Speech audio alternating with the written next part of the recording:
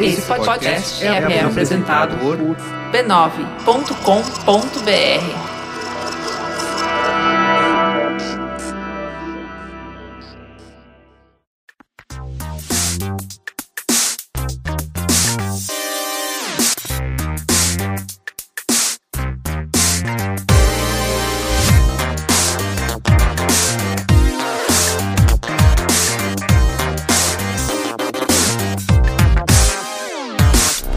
Saudações a todos e bem-vindos a mais uma edição do Mothership, podcast de videogames e outras formas de entretenimento eletrônico do Overloader.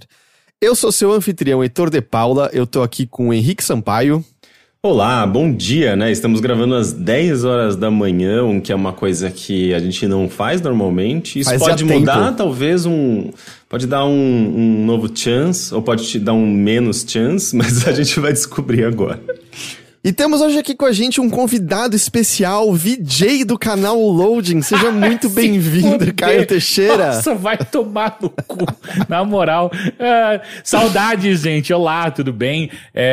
Cara, eu acho que a gente gravar às 10 da manhã representa bem a nossa idade, sabe? Porque quanto mais velho eu vou ficando, mais vontade eu tenho de fazer coisas de manhã e não de noite. Ah, fale por você, porque quarentena nas últimas, 4, 5 semanas, eu acho que até mais, na verdade.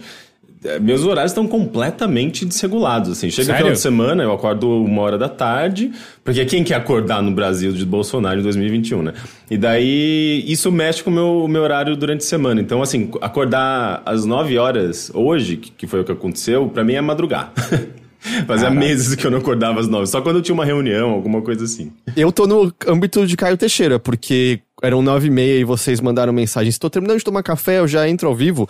Meu amigo, eu já tinha tomado café, eu já tinha lavado a louça, eu já tinha sentado pra ler livro, eu já tinha arrumado tudo isso daqui. Mas eu gosto de gravar nesse horário. Durante um bom tempo, quando a gente gravava lá no estúdio com o Matheus, a gente gravava cedo assim, sim, né? Tem uma energia diferente, assim. Tem uma energia diferente.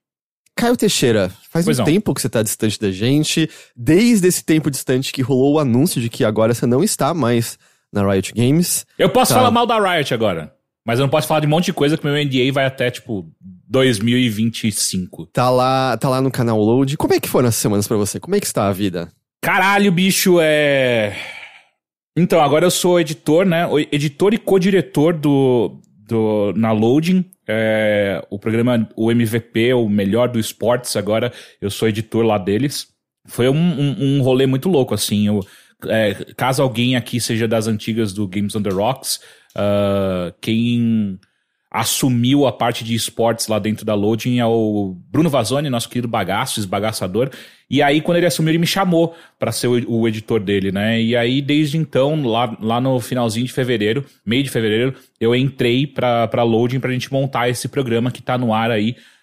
Tá no seu programa, é o 17º, se eu não me engano, que a gente vai ao ar hoje. Então, ao vivo, todo dia, às 10 da noite, de segunda a sexta. Das 10 da noite até meia-noite agora, a gente faz ao vivo o programa com a Ana XD, o Tauê Neves e o Cabelo Gamer, que eu gosto muito, que eu até hoje esqueço o nome do Cabelo Gamer, porque ele, além de só se apresentar como Cabelo, ou Cabelão James, ele fez o favor de o WhatsApp dele é Funerária alguma coisa. Então, é muito difícil lembrar qual é o nome dele. Mas você que configura o nome no WhatsApp? Não, então, ele deixa um nome, daí eu posso alterar, né? Mas só que ele deixa um nome já no WhatsApp e quando você adiciona ele, tá lá, Funerária alguma coisa. É um caos.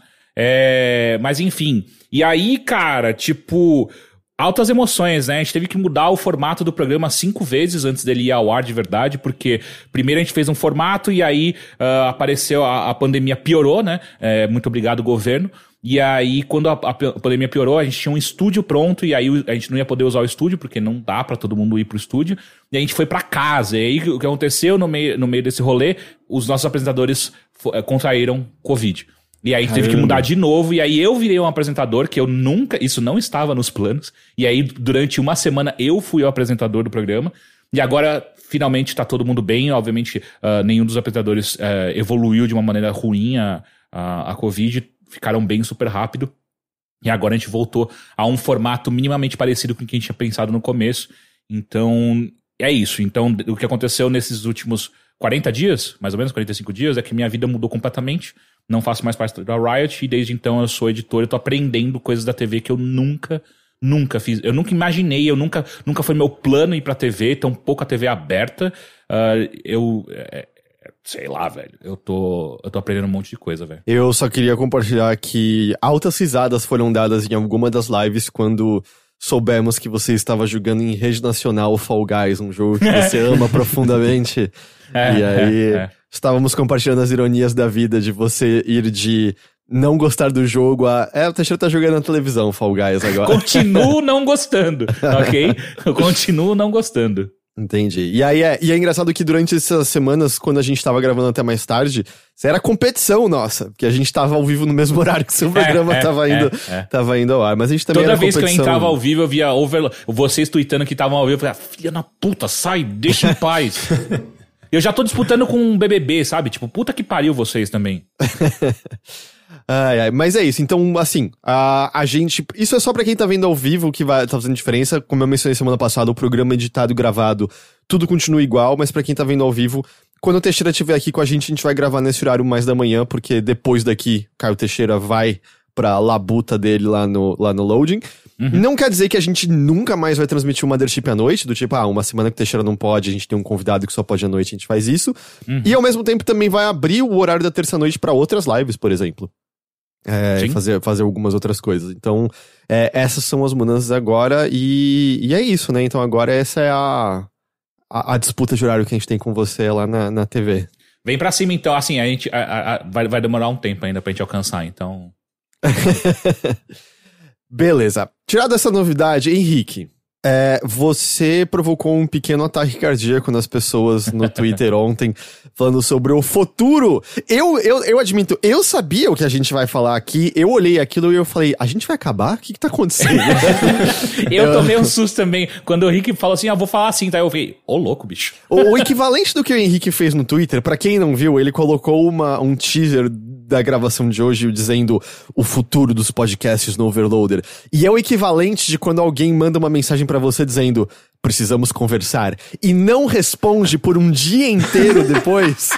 Foi isso que você fez com todo mundo, Henrique. Sim. A gente tem novidades, deixa claro, a gente tem umas novidades que eu acho que até mais pra gente do que pra outras pessoas são muito legais, mas... Porra, Henrique, no meio da pandemia ainda por cima, sacanagem isso que você fez. Henrique, fala pra gente, o que tá acontecendo? Vamos lá, a gente vai poder finalmente revelar. Eu tava dando esses teasers já nas últimas semanas. No último Mothership eu falei pra vocês estarem aqui hoje. Nas minhas lives eu tenho também dado uns teaserzinhos, mas obviamente sem revelar nada. E hoje chegou o dia. Então, a gente tem algumas novidades com relação aos nossos podcasts. Primeira delas, que eu acho que é a que abrange tudo e é a mais importante. Isso pra gente é muito animador, eu não sei como vai soar pra vocês, mas pra gente faz muita diferença, é algo muito legal e eu acho que eu gostaria muito que vocês compartilhassem com a gente esse ânimo que a gente tá sentindo, que é... os podcasts do Overloader agora fazem parte da rede B9. Sim, o pessoal que faz Mamilos, que faz Cinemático, que faz o Braincast. E bem, eu acho que B9 dispensa apresentações, né? Eles estão aí há anos. A gente, inclusive, gravou um episódio com o Carlos Merigo, né? Um dos fundadores do B9, eu acho que em 2015, né? No Bilheteria ainda, muito tempo. Então, eu acho que se você estiver ouvindo esse podcast pelo feed, pelo Spotify, enfim, talvez você já tenha reparado nessa mudança. Talvez você já tenha reparado que no começo... Se tudo der certo, você já reparou. Vou dizer mais. Se der tudo certo, talvez eles nem tenham reparado porque deu tudo tranquilo sem nenhum engasgo, sabe? Mas volta e meia eu já tô prevendo pessoas me mandando mensagem, cara, não tá atualizando o que tá acontecendo, porque feed de podcast é uma maravilha. E posso... Só uma adição rapidinho, Rick. Só deixar claro, gente. Só elogios pra RefDef, que foi nossa casa todos esses anos, tá? Foi uma troca só porque fez mais sentido com outras coisas que a gente tava fazendo, mas não foi nenhum tipo de desentendimento. A RefDef sempre tratou a gente muito bem, ajudou a gente muito nesses anos todos.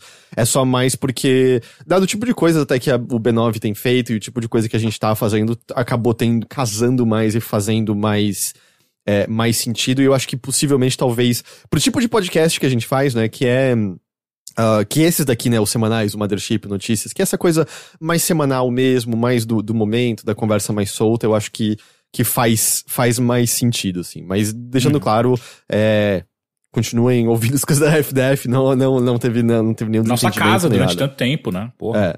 E tem outra coisa, né? Além dessa migração e tudo mais, assim, da gente estar fazendo parte agora da rede B9, a gente tem novidades com relação ao Primeiro Contato, né? Que é o novo podcast do Overloader que a gente está produzindo desde o começo do ano passado.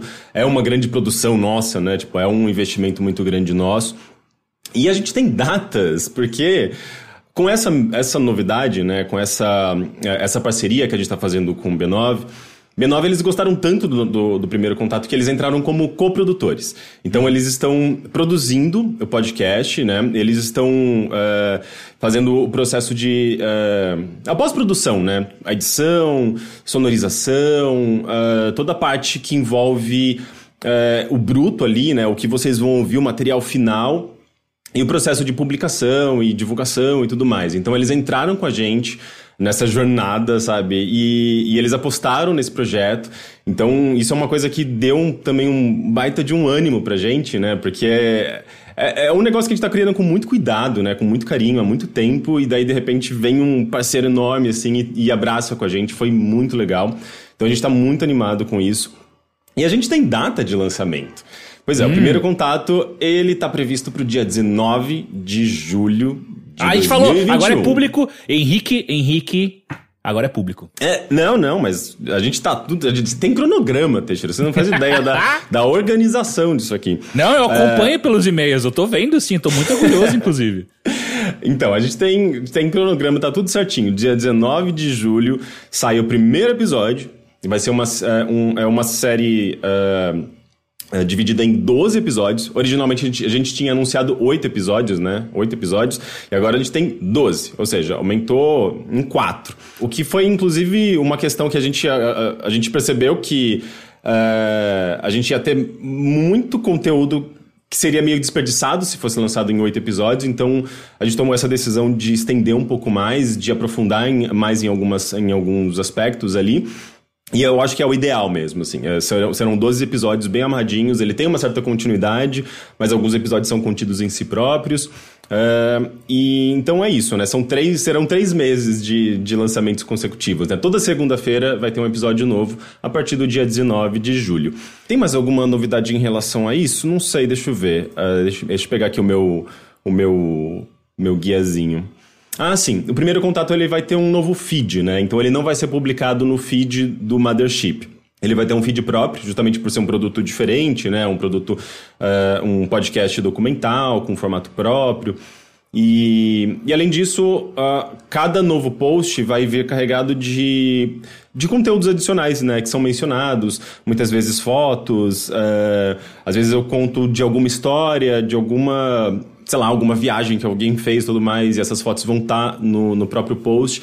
Então, ele vai ter essa característica que eu acho que é bem comum de podcasts narrativos, né? Especialmente investigativos, jornalísticos.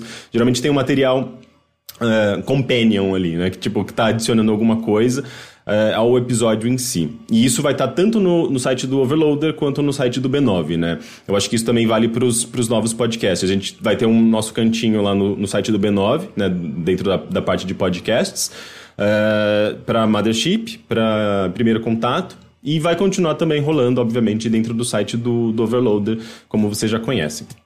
E eu acho que é isso de novidade. Até só tirando dúvidas que viu uma pessoa teve, nada muda em relação, eu continuo editando os podcasts semanais do Overloader, isso tudo normal. Na real, assim, pra quem ouve, vai ser meio que a mesma coisa no geral, assim, você vai baixar o podcast semanais do mesmo jeito e vai ser isso. As pessoas também estão muito assim, foi por conta da Bia que vocês conseguiram esse contato e tal. A gente já conheceu o Merigo também, a gente já podia bater na porta dele e conversar com ele direto. A gente já gravou lá o Braincast, ele já gravou aqui com a gente. De imediato, na verdade, a principal coisa mesmo é a data de lançamento do Primeiro Contato. Pra galera, no geral, é a mesma coisa. É a mesma coisa. Inclusive, só pra deixar claro também, eu vi algumas questões ali no chat. Não muda nada da nossa linha editorial. Como o Heitor apontou, ele continua editando, a gente continua fazendo podcast da maneira que a gente sempre fez. O que pode não é nem mudar, mas o que pode acrescentar é que a gente faz parte agora da rede B9, né? Então, a possibilidade do pessoal da rede B9 aparecer no Overloader, nos nossos podcasts, e a gente aparecer nos podcasts deles é mais alta, né? Então, isso é uma coisa legal pra gente.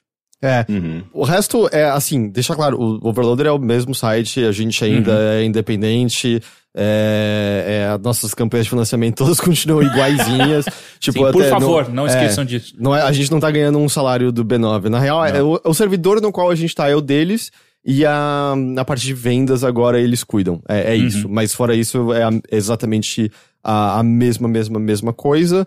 Como eu falei, acho que a principal coisa é o fato de que eles estão coprodutores do Primeiro Contato e tipo, ajudando a fazer uma edição mais profissional, né, pro negócio, a vender e etc. O Primeiro Contato foi o nosso cavalo de Troia. A gente saiu lá de dentro. Verdade, né? A gente chegou no B9 a partir do Primeiro Contato e acabou levando tudo de uma vez. Sim. É isso, né? Eu acho. Eu acho que é isso. O Bilheteria, inclusive, ele também vai ter um cantinho lá. A gente fez a migração, então a gente conseguiu preservar ele direitinho. Ele não, obviamente, a gente não tem nenhuma novidade com relação a ele. Ele vai... Enfim, a gente vai ter o acervo dele lá guardadinho, então ele vai estar no ar ainda. Tem uma pergunta no chat do Domingos, que se parte da rede B9 tá na Globo, o Overload tá na rede B9, significa que agora nós somos globais? Eu não tenho certeza? Vamos dizer não. Vamos dizer não. Não? Você trabalha em outro canal de televisão, Teixeira. É bom nem de brincadeira dizer sim. Não. A Bia acabou de aparecer aqui e ela falou não. Ok. Não. Pronto. Resolvido. Ó, viu como é bom ter um inside information? Por que não? Vem cá explicar por que não. Eu ainda acho que é melhor... Eu ainda acho que pela segurança do seu emprego é melhor você dizer não, Teixeira. Não, e é não mesmo. Olá, overlindos! Bom dia. Oi, Bia. Bom dia. Que isso esteja acontecendo. Mas enfim, a gente tem um acordo comercial com a Globo só para o Mamilos e para o Braincast.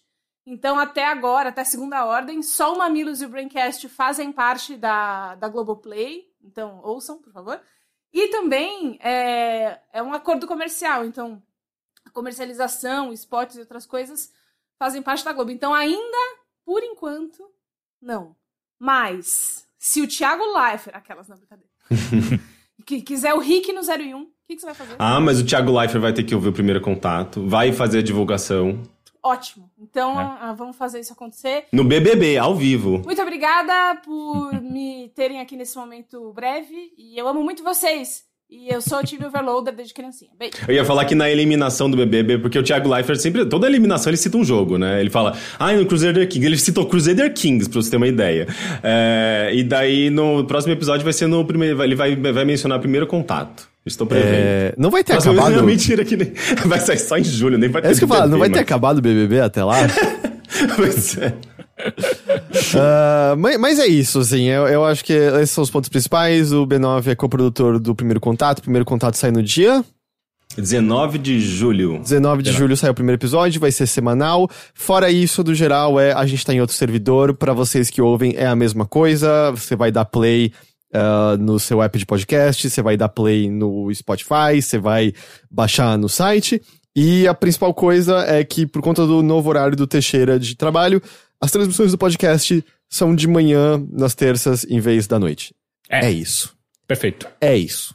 Posso só responder o como que é? Sansigolo? Porque ele tá perguntando há algum tempo. Ele perguntou se vai ter hot site do Primeiro Contato. Como eu disse, né? Ele vai ter uma parte lá no site do B9, né? Eu acho que é o B9/podcasts. Vai ter lá B9/podcasts/Primeiro Contato. Eu acho que vai ser isso. E o próprio site do Overloader também vai ter lá os posts do Primeiro Contato junto com essas informações adicionais, né? Geralmente elas vão estar dentro do próprio post do episódio no qual aquelas informações são mencionadas e tudo mais. Então, não vai ser tipo, sei lá, uma wiki do Primeiro Contato. Não, vai ser tipo dentro dos próprios posts de cada episódio mesmo, tanto no Overloader quanto no B9. E é isso, né? É isso. É isso. A gente pode agora voltar ao normal e falar de videogames? Vamos.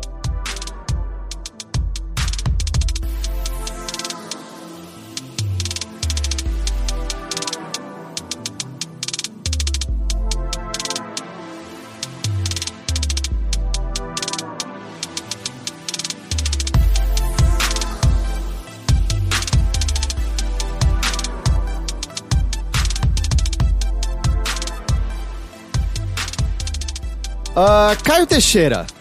Pois não. Faz tanto tempo que você não tá aqui com a gente. Você conseguiu jogar videogames ou você só produziu programas televisivos esse tempo todo? Cara, eu confesso que eu joguei pouco videogames, mas consegui. Eu fiz uma forcinha pra conseguir jogar algumas coisas novas, como Horizon Zero Dawn, por exemplo. Deixa eu perguntar, você terminou o Werewolf? Não. Cara... Não acredito, que desfeita. Você passou o ano inteiro falando desse jogo. As pessoas compraram esse jogo por sua causa. Não, peraí. Gastaram ano R$200. Ano inteiro, não. Eu falei por, 2 meses desse jogo. Eu comprei e terminei esse negócio. E o Teixeira não terminou até hoje. O Heitor é mais fã de Werewolf do que você. Você é uma farsa. Isso diz muito sobre a minha vida, sabe? Eu criei um monstro que eu mesmo não controlei, sabe? Que eu mesmo não fiz nada com ele. Eu só fui fazer outras coisas, saca? Porque assim, eu queria muito terminar isso ao vivo. E aí, quando eu entrei pra Loading, eu entrei num ritmo insano de trampo que eu não tenho muita energia pra fazer lives. Aí eu fiquei, se eu não vou fazer live, eu não vou jogar. Então, se eu não vou jogar, não vou jogar. E aí, eu só não joguei. Deixa eu só responder. Eu achei que a gente tinha deixado claro, mas eu vi alguém perguntando mais de uma vez sobre notícias no pod. Cara, é igualzinho. É a mesma coisa. Nada muda. Você vai baixar igualzinho. De verdade, o que vai mudar é que vai ter uma vinhetinha, acho que diferente no final ou no começo do episódio. Nem sei como... e tem um logo agora na capa dos podcasts. É isso e talvez a gente consiga vender mais propaganda. Talvez. Fora isso, Deus te ouça. É a mesma coisa. Relaxa. É a mesma coisa. A gente vai continuar falando o que a gente quiser nos episódios. Tá tudo tranquilo. Não se preocupa. Mas perdão, continue, Teixeira. Não, você tinha perguntado sobre o Werewolf, é isso.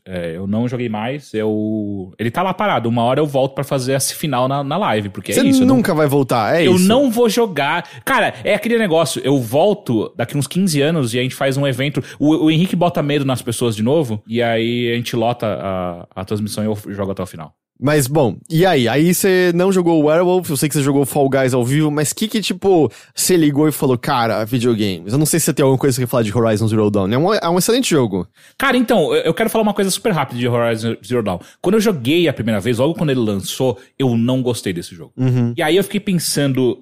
mas por que eu não gostei desse jogo, né? E na época... Eu também não gosto muito não, sabia, Teixeira? Vocês estão errados. E aí eu fiquei pensando...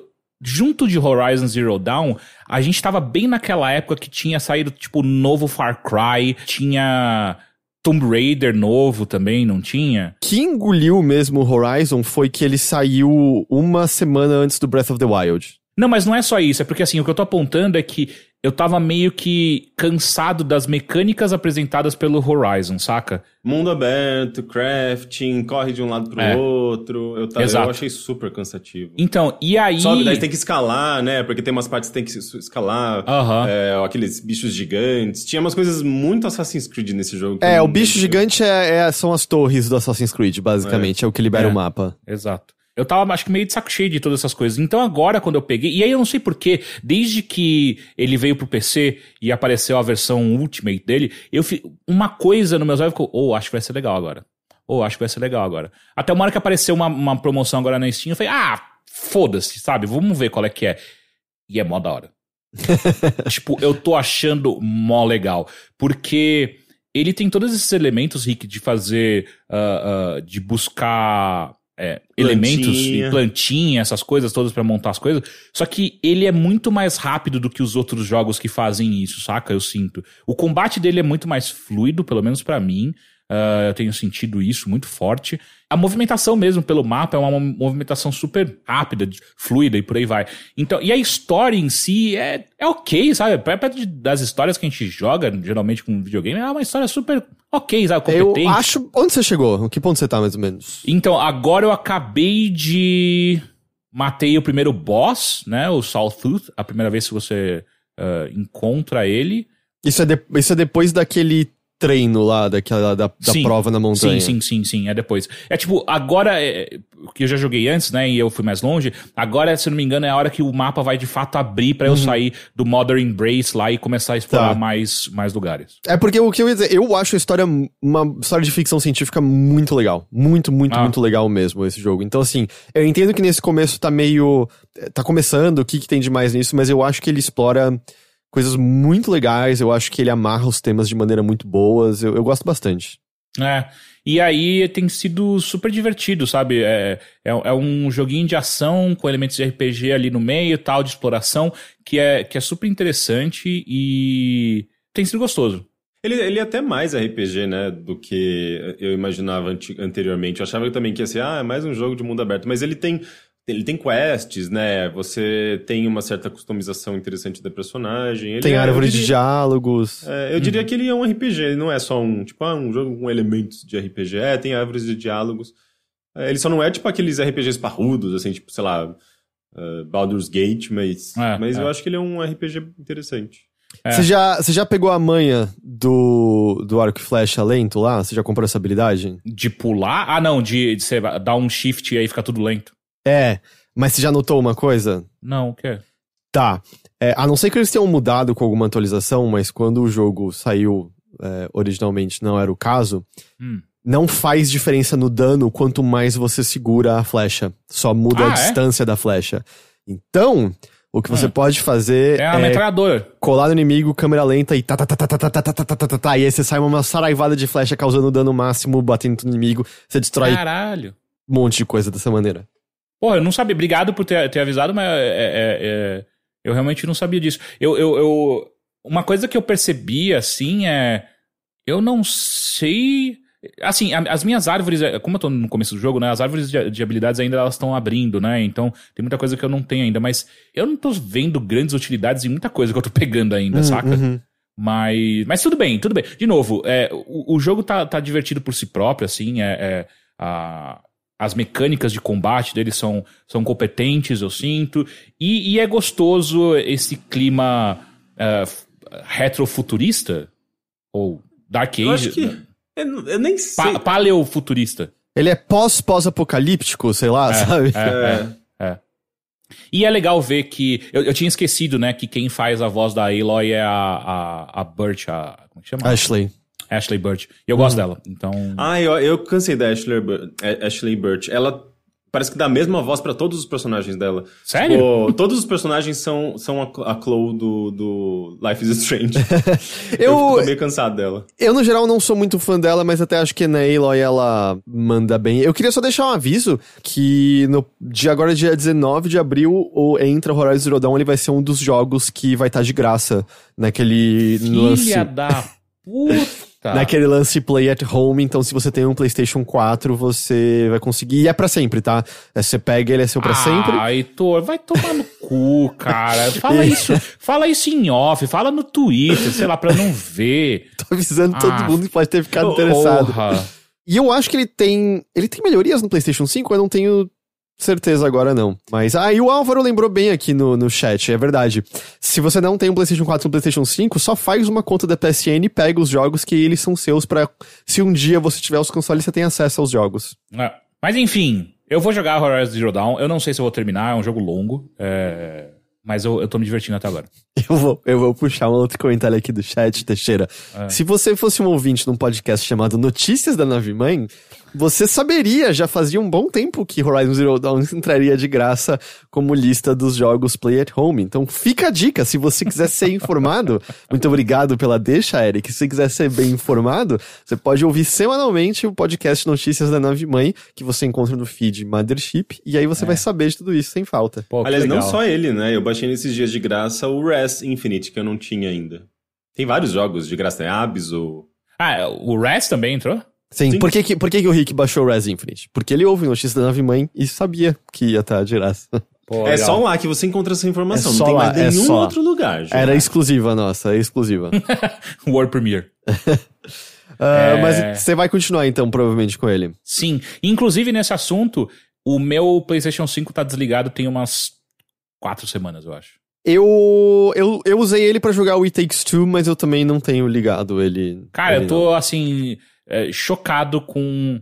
É a primeira geração de videogame. E aí eu não sei, assim, pode não ter absolutamente nada a ver com o videogame em si e pode simplesmente ser minha vida, que é muito diferente de quando, por exemplo, PlayStation 4 ou PlayStation 3 chegaram no mercado, mas eu não lembro de outra geração onde eu não tive a menor vontade. Cara, eu acho que é um misto de coisas, né? É um começo de geração que normalmente já é lento, mas pandemia, né? Assim, tem coisas pra sair, o Returnal sai... esse eu também é a fim de jogar, inclusive. Agora em abril, tem o Ratchet & Clank no meio do ano, tem Deathloop, então não é que não tenham coisas prestes a aparecer. Tem o Resident Evil, tudo bem que sai pra geração anterior também, mas tipo, tem... Mas de fato, esses meses iniciais têm sido bem lentos mas mesmo. Eu tenho uma péssima memória e vocês dois têm uma memória muito maior que a minha. Foi sempre assim? Porque eu tô com uma impressão de que tá mais demorado dessa vez. Eu acho que foi sempre, eu acho só que a gente no final desse ano talvez tenha a impressão de ser mais, porque muita coisa ainda vai ser adiada esse ano. Muita coisa. Eu acho que é uma exceção. Acho que a gente tá vendo uma coisa nova, porque a gente tá vendo muitos jogos que saem tanto pra geração anterior quanto pra geração nova. Antes, no passado, a gente via jogos exclusivos pra geração nova. E a gente tem pouquíssimos desses, né? Em geral, eles estão saindo... A maior parte tá saindo pra geração anterior também, né? E isso tá sendo curioso. Eu não sei, Rick, porque assim, jogos cross-geração, né? Cross-generation eram bem normais nessas plataformas, tipo, especialmente o 360, que saiu um ano antes do PlayStation 3. Teve muita coisa saindo pra PlayStation 2 e 360. Geração do PlayStation 4 e Xbox One sofreu pra cacete porque, né, a indústria achava que ninguém mais queria consoles e que o futuro era celular. E aí a gente teve anos e anos de basicamente só remaster. Você lembra que tristeza foi, acho que era 2014, eu acho? Não tinha nada saindo daquele negócio. Não. E então eu acho que soma essas coisas. E eu acho que agora tem um outro agravante também, que é a escassez dos chips, né? Uhum. Que é meio... Cara, as pessoas querem comprar Series e PlayStation 5. Não tem. Tipo, não tem. Então, assim, quando você vê o movimento, por exemplo, da Capcom de fazer o Resident Evil Village pra PS4 e Xbox One também, é quase meio... Por que não? Porque, tipo, o limite máximo... Se a gente não fizer também, né? Fudeu. O limite máximo que você tem de usuários nessa nova geração é muito baixo e vai crescer mais lento do que o previsto. Assim, o desejo está lá, a demanda está lá, mas não tem... já tem muita gente dizendo que não vai resolver esse ano a escassez de chips ainda, que vai demorar mais do que isso ainda.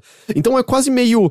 Qual é sequer o incentivo real dessas empresas de correr e lançar esses jogos de PlayStation 5 e Series? Nem faz sentido correr porque não tem como vender tanto assim no fim das contas, sabe? Então, é um começo de geração diferente também por muitas e muitas outras coisas. E como o chat também tá dizendo, né? Você também tem questão de preço. Isso não tô nem só mencionando no Brasil, né? Mas 70 doleta cada jogo agora também. Mas eu acho que são várias coisas. Mas, cara, eu acho que quando você volta pra ver os lançamentos de outros consoles...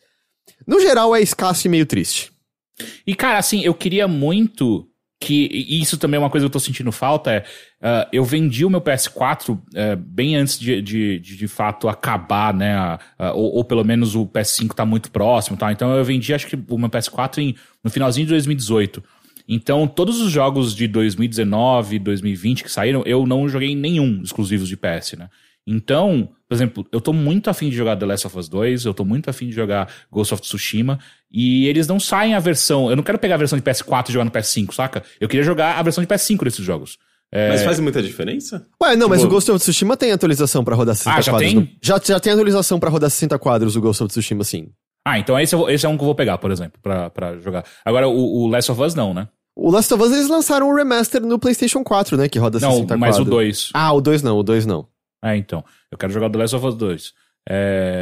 Teve também uma atualização do Ratchet & Clank de 2016 que tá de graça também, que ele roda... Eu não gosto de Ratchet & Clank. Ele roda 60 quadros agora. Se bem que o novo Ratchet & Clank eu tô afim de jogar. O que eu mais joguei no meu PlayStation 5 foi, sem dúvida nenhuma, Astros Playroom. Porque a Bia é completamente viciada nesse jogo. Puta que pariu. Pegou a platininha? Não, eu não sou de platina. Mas é tão fácil, é tão de boinha. Eu peguei tranquilo, assim. É que assim, tipo, pra eu pegar a platina, quer dizer que eu vou ter que entrar na parte de troféus e descobrir o que eu tenho que fazer pra pegar a platina. E todos os troféus, né? E aí eu já fico com preguiça. Entendi. Eu realmente não consigo ligar pra isso. Porque as coisas secretas, entre aspas, são você interagir com as coisas que você pega pra aquela sala de exposição, sabe? Sim, basicamente brincar com aqueles objetos e dar um monte de troféu. Enfim, e aí eu, assim, e quando saiu, por exemplo, o Final Fantasy Remake, me animou. Só que por algum motivo não me animou ao ponto de ligar o videogame. Tipo, eu joguei algumas horas e aí eu falei, ok, existe isso aí. É o famoso hype. Você Você cria uma expectativa, mas na hora de jogar mesmo, você fala, é um jogo, né? O Horizon Zero Dawn tem me dado mais vontade de jogar, saca? Você pegou o da Plus, o Final Fantasy VII Remake? Sim. É, porque então, pra você ter a versão com as melhorias de PlayStation 5 Integrate, você vai ter que comprar, então. Que é o mas já é tão bonito. Mas vai rodar 60 quadros a versão mas foda-se. Ok.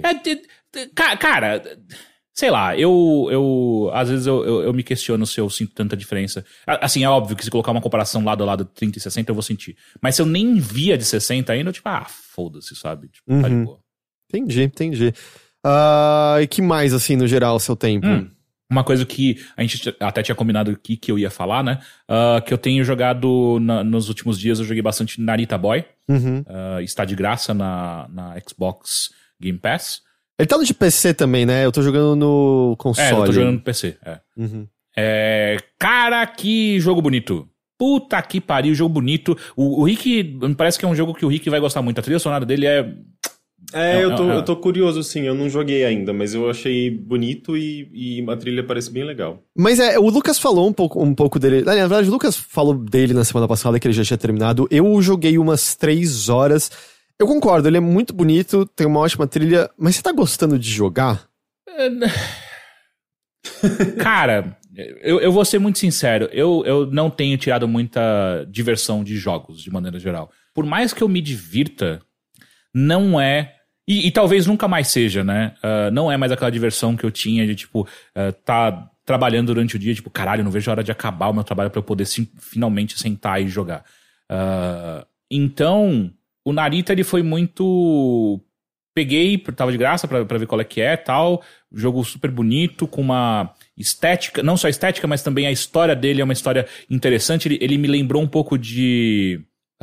caralho, como é que chama aquele jogo que também é indie? O... Caralho, do Phil Fish? Não. Do Phil Fish. Fez? Ele me lembrou um pouco de Fez, por conta desse universo que ele cria, sabe? Com uma mitologia própria, super interessante. Enfim, mas não é... Aconteceu a mesma coisa comigo com Werewolf. Que é tipo, caralho, esse jogo é muito bosta, mas é muito da hora. Eu não tenho mais o pique de simplesmente abrir o aplicativo pra ligar o jogo, saca? Eu acho que isso quer dizer que você não tá gostando muito do jogo. O que a pandemia fez com o Teixeira. Ele, assim, mas ele não com consegue, todos não os tem jogos, energia não é pra abrir um aplicativo. Não é mais... Cara, uma coisa que me broxou demais esses últimos dias é que, eu até comentei no Twitter, eu gosto muito de jogar Sudoku, né? E tem um Sudoku da Steam que é muito foda, que é feito pelo pessoal do Crack the Cryptic. Que é aquele canal que viralizou com aquele... Exato. Sudoku, entre aspas, impossível. Sim. E aí, eu gosto muito de jogar, eu jogo até às vezes, tipo, tô esperando alguma coisa acontecer no trampo, eu ligo o Sudoku, faço um Sudoku rapidinho ali e tal. E aí eu percebi, nos últimos 2-3 dias, que eu ligava ele com o meu computador começou a fazer um barulho estranho. Falei, mas que caralho? Sudoku é pesado, né? Destrói a CPU. Pois é, e aí eu abria o Task Manager, né, do Windows, enquanto eu ligava ele, e a minha GPU tava em 98%. What? Como? Por quê? Eu falei, quê? É o Ray Tracing do Sudoku. E aí eu desligava o jogo, parava o barulho e a minha GPU ia lá pra baixo. Aí eu falei, não, peraí. Daí eu liguei o Horizon Zero Dawn, fui ver quanto tava na minha GPU. 45, 50... Eu tenho uma 1070 GTX, tá? Só pra deixar claro. 1080. 1080. E aí eu fiquei meio tipo, não é possível. Daí eu ligava Era isso, tipo, ligar o Sudoku, a GPU vai lá em cima, começa a fazer um barulho bizarro no computador. Falei, mano, que porra é essa, cara? Nossa, você tava minerando Bitcoin no seu computador. Exato. Daí a galera tava tipo, mano, eu até joguei no Twitter, a galera, pô, legal, tão minerando o Bitcoin com o Sudoku. E aí, cara... peraí, acham que é isso mesmo? É. Cacete. Eu falei, cara, não é possível. Mas de quem que é esse jogo? Você descobriu a produtora? Sim, Estúdio Goya chama. Mas deve ser isso maluco. Você comprou, você baixou? Não, é do Steam, eu comprei no Steam. E aí eu fui até procurar na internet e tal, eu vi alguns comentários na página da Steam mesmo, da loja deles, com algumas pessoas, tipo umas 3 ou 4 pessoas falando, nem fudendo, tá ocupando 100% da minha CPU, da minha GPU, puta que pariu, vai tomar no cu, arruma isso aí. E aí eu fiquei meio... Será que é isso mesmo? Aí eu fiquei tão chateado que eu mandei um e-mail pro estúdio, sabe? Tipo, eu não sei se vocês estão sabendo, mas o jogo de vocês tá ocupando, tá consumindo 100% da minha GPU.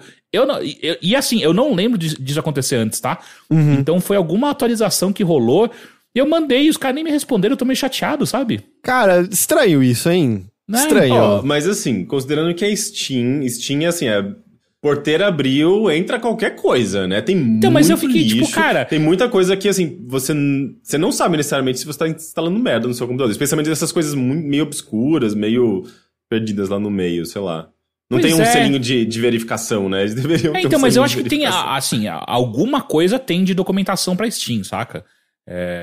Não é foda-se, sabe? Bota qualquer coisa aí. Mas tem tanto scam, sabe? Tipo, depende das pessoas denunciarem. O Steam, ele não fica fazendo teste de controle de qualidade que nem, sei lá, Sony. Já teve jogo retirado Microsoft. da Steam acusado de minerar criptomoeda. Mas estranho de qualquer maneira. Enfim, aí eu mandei e-mail pros caras. E aí eu tô contando tudo isso porque talvez Sudoku era o jogo que tava mais me deixando com essa vontade de jogar videogame? E agora nem isso mais, né? Porque agora agora nem isso, sabe? Tipo, vai tomar no cu. Minerou a sua vontade de jogar videogame. E aí eu fiquei, porra, aí é foda, né? Peguem toda essa minha experiência, esse background emocional que eu tô vivendo pra quando eu falo de Narita Boy. Narita Boy é um jogo legal. Ele tem mecânicas interessantes até, mas acho que a coisa que mais me chama a atenção dele é o universo e não a mecânica de gameplay, de fato, dele, sabe? Eu joguei, como eu falei, eu cheguei até o dragão, sabe? Você já passou disso? Já passei. Tipo, sei lá, eu ativei 4 ou 5 cabeças de memória, eu acho. E eu não gosto desse jogo. Eu acho que eu não gosto de várias partes dele, na real, assim. Eu não gosto Você mal começa, você nem sabe quem você é, e tem uns blocos de texto gigantescos. Sim, isso é foda. Sobre a religiosidade e crença desse mundo, e nenhuma dessas coisas é interessante. Nada interessante.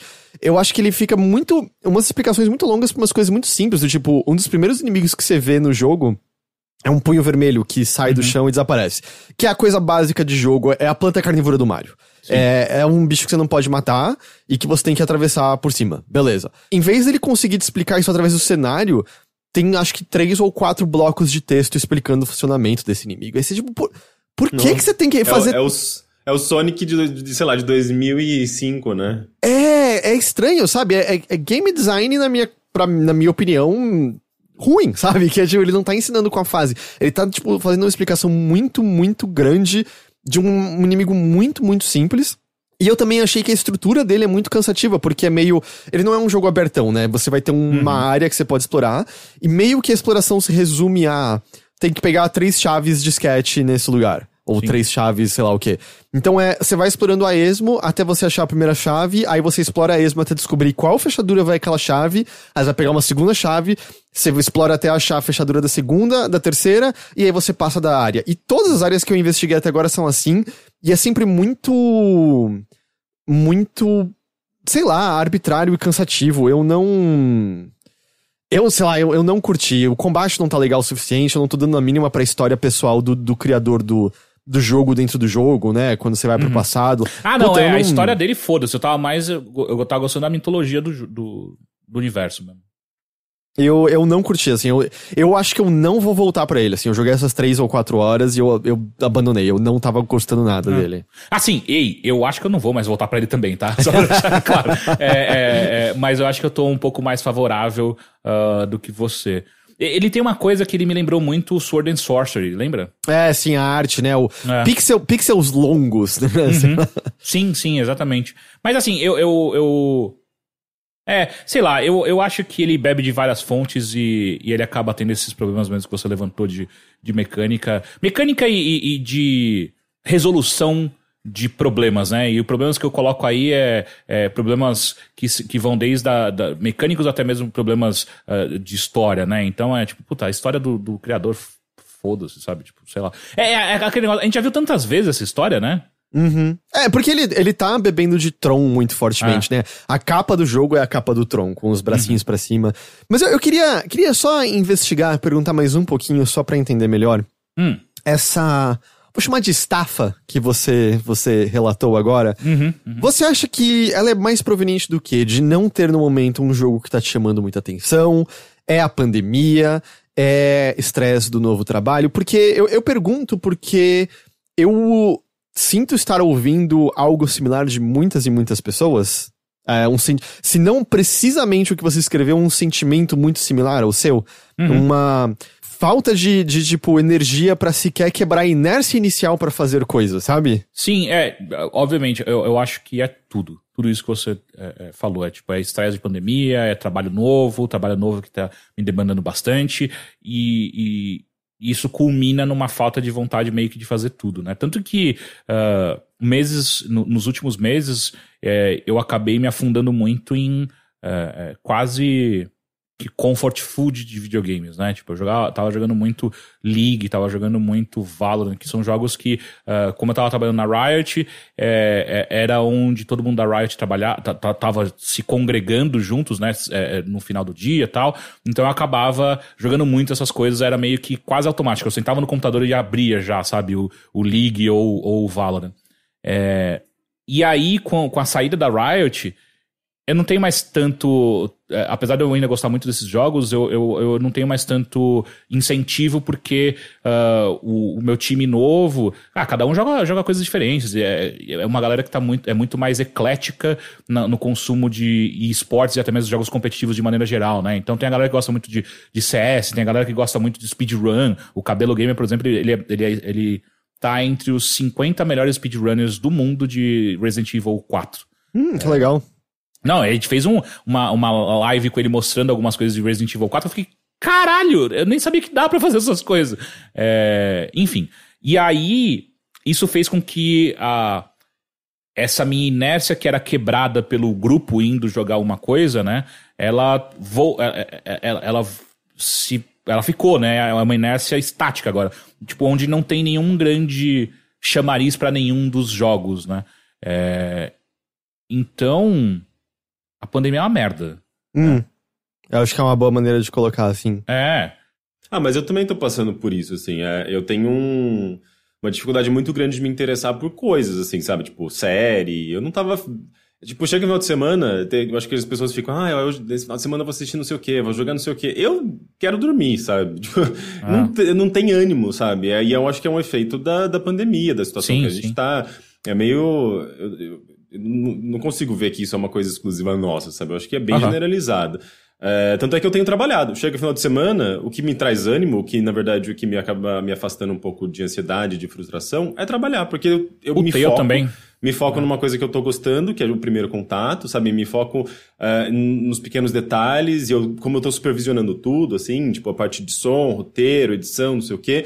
Então eu fico super concentrado, sabe? Falta isso aqui. Eu vou fazer isso aqui.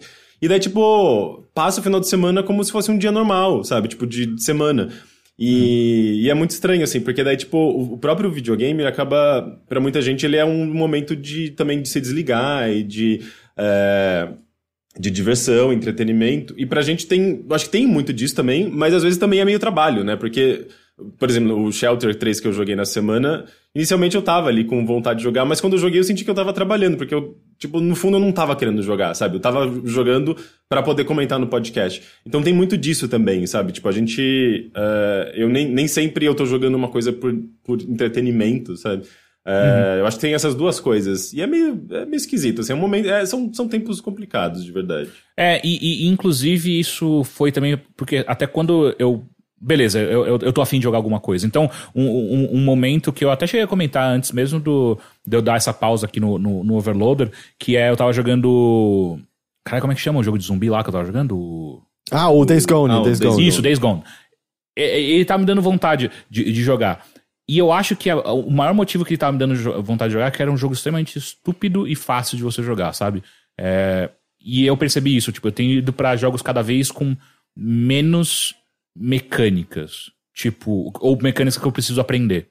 Então, quando o jogo começa muito, apresentar muita coisa, ou a história é muito densa, então, por exemplo, eu comprei um novo Disco Elysium, e eu fico olhando, tá instalado, eu fico olhando pra ele, tipo, eu sei que eu vou gostar desse negócio.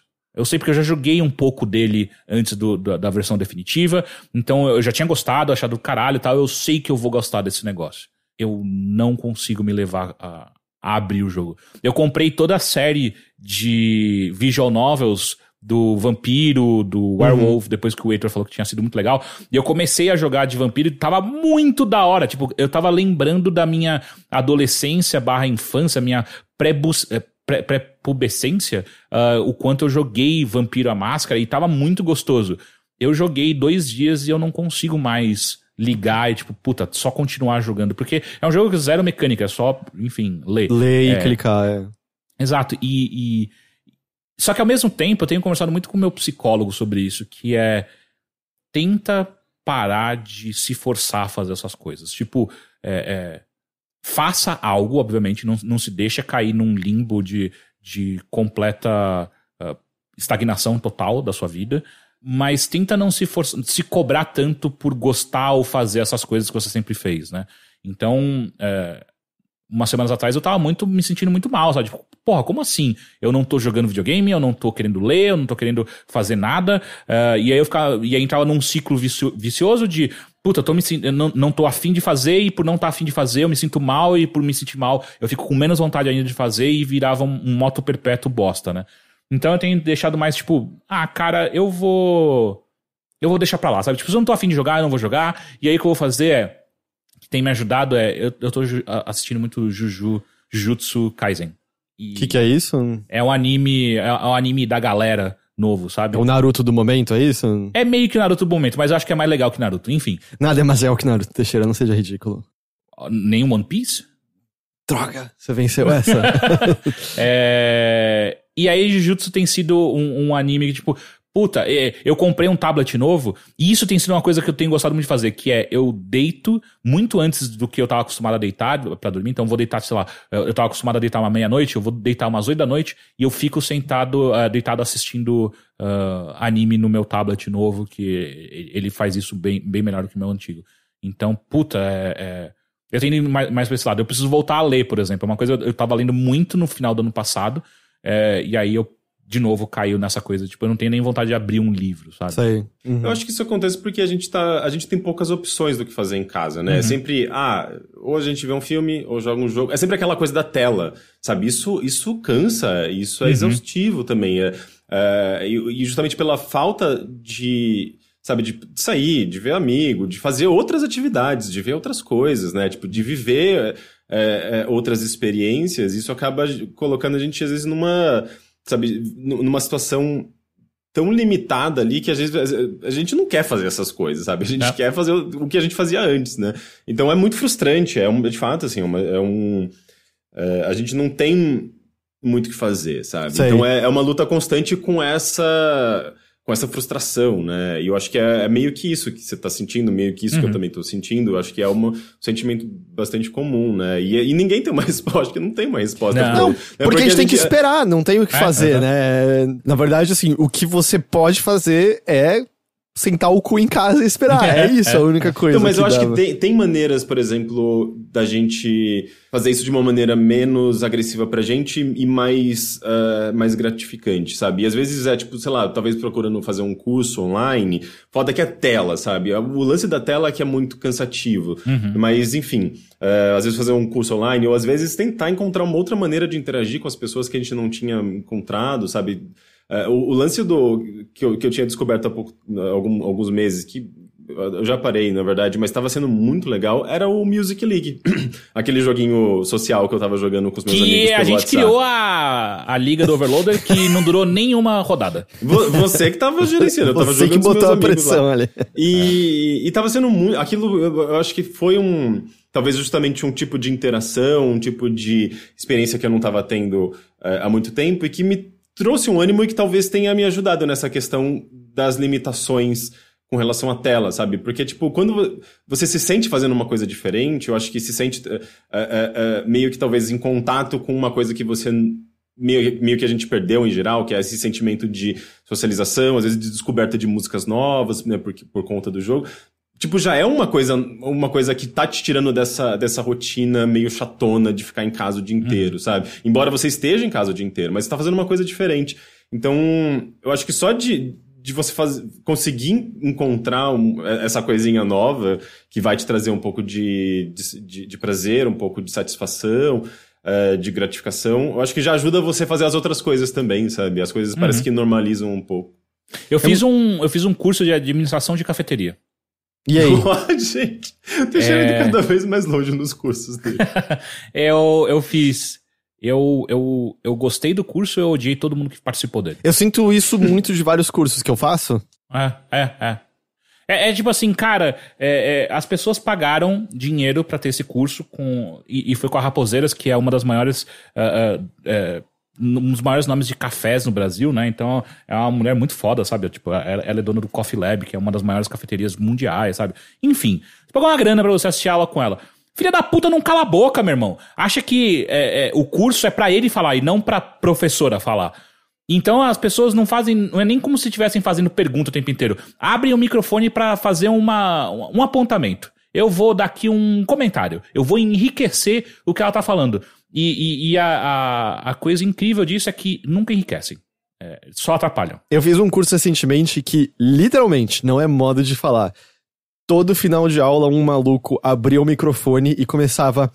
Eu tenho mais um comentário do que uma pergunta. Exatamente. Aí ele começava e falava nada com nada. Se você é isso... se você que está nos escutando faz isso...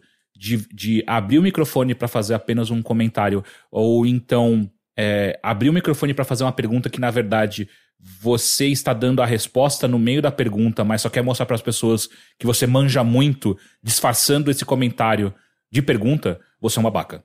Porque é isso só, tipo, ele quer mostrar a inteligência própria, Não, saco. E teve um cara, uma pessoa específica que eu fui no privado xingar. eu encontrei o Facebook dessa pessoa, porque as aulas eram no Zoom, eu encontrei o Facebook dele e eu fiz questão de adicionar, ele me adicionou, e eu falei, sério, você é muito chato. Você é muito, muito chato mesmo. Eu achei que você tinha apagado o seu Facebook até. No final do meu rolê da Riot, eu tava sentindo que tava como é que eu coloco? De me separar da empresa. Eu falei, puta, algumas vagas precisam do Facebook, daí eu reabri. Mas eu nem entro lá, eu só reabri. E aí, quando eu me vi nessa sala onde era um monte de gente velha, eu falei, cara, eu com certeza essas pessoas não têm Twitter e elas vão ter Facebook. E de fato, todo mundo tinha Facebook. E foi uma maneira fácil de eu encontrar esse filho da puta e xingar ele. Porque o cara, ele nunca tinha feito um curso de café, ele falou na aula que ele nem gostava tanto assim de café, ele só tava meio entediado e decidiu fazer esse curso. E ele era TI, né? Ele era tipo gerente de TI de uma empresa, de uma multinacional. Não, ele tinha uma empresa própria, era terceirizada. E absolutamente todos os comentários dele era pra falar que a teoria da professora estava errada. Então, tipo, quando ela fala, não, porque o esquema de uma cafeteria, ela não segue necessariamente todos os pontos de um restaurante, né? Por exemplo, você não tem... Uma cafeteria não é um restaurante e tal. É uma coisa básica, sabe? E ele abriu o microfone, não é restaurante sim. É tipo... Que? Mano, que inferno. As pessoas não têm o que fazer na pandemia. Elas ficam entrando em cursos pra encher o saco. Eu acho que é meio que isso, porque assim, quando você faz um curso ao vivo, você gasta não apenas o dinheiro pra você pagar o curso, mas você tem que ir até o local, você tá compartilhando aquele espaço com outras pessoas, você tem um professor que tá numa situação, digamos, de autoridade, de certa forma, né? De certa forma. Então, tem várias coisas que te colocam no lugar. O foda de curso online é esse, né? É meio... Todo mundo no mesmo patamar, digamos assim, todo mundo na frente do computador, no seu espaço seguro na sua casa, onde você vai ter, sei lá... Você vai achar que você tá no mesmo ambiente que todo mundo, né? Então você vai, às vezes, querer falar também. E eu não sei, eu acho que... É uma das coisas chatas do curso online, né? Sem falar que tem esse lance de quando você tem muitas telas ao mesmo tempo, você tem uma sensação muito diferente, né? Você tá olhando pra muitos rostos, olhando pra você. É muito diferente de quando você tá numa sala de aula e são várias pessoas olhando pra uma única pessoa que tá lá na frente, sabe? Então é outra dinâmica, né? Mas eu tenho um sentimento de que esse filho da puta em específico, Daniel, eu lembro o nome dele, Daniel, esse filho da puta em específico, ele me parece alguém que faria isso, inclusive, na vida real. Mas ele respondeu alguma coisa? Não, porque eu bloqueei na sequência. Tá. Por quê? Eu queria deixar ele sem a possibilidade de me responder. Eu estou te dando esse ódio e vai ficar com você agora, tá? Esse é o presente que vos deixo. Esse embrulhinho de merda na sua casa, você não tem como devolver pra mim. Agora é seu. Você vai pra sempre, vai contar a história de como um completo imbecil, um absurdo, que numa aula me xingou e me bloqueou. Eu nem sei quem que é esse cara. Aliás, eu sei e não consigo xingar de volta. Eu quero muito que um dia ele esteja zapeando na televisão e passe no load. Esse cara jogando Fall Guys me xingou. Foi ele. Exato. Foi ele. E aí ele vai tentar me xingar de volta, eu vou bloquear ele em todas as vezes e vai ficar... O ódio agora é só dele. Esse é o presente da pandemia que eu dou pra ele, sabe? O meu, tipo, tinha só esse cara chato, mas a coisa mais bizarra que aconteceu era que as instruções do curso eram, olha, gente, deixa os microfones e as câmeras desligadas. Ninguém faz isso. Ninguém faz isso. Assim, o microfone, a galera deixou desligado, mas tinha umas pessoas que deixavam a câmera ligada, eu não sei porquê, tipo, porque eu tava vendo aula sem camiseta, tá ligado? Eu tava, tipo, de boa no meu canto. Mas aí teve uma moça que eu quase mandei uma mensagem pra ela, tipo, sua câmera tá ligada, assim, porque ela, em certo momento, apareceu com um pijama que tá mais pra uma camisola, sabe? Não era transparente, mas era bem revelador. Ela sentou na frente da câmera, começou a escovar os dentes com tudo ali na câmera, começou a passar fio dental na câmera assistindo a aula, e eventualmente ela chegou com, eu não sei se é o protetor bucal, se é o Invisalign dela, o que é, mas ela tava, tipo, com muito perto da câmera e começou a futucar com o dedo, tirando algumas coisinhas do Invisalign dela. E, tipo, futucando.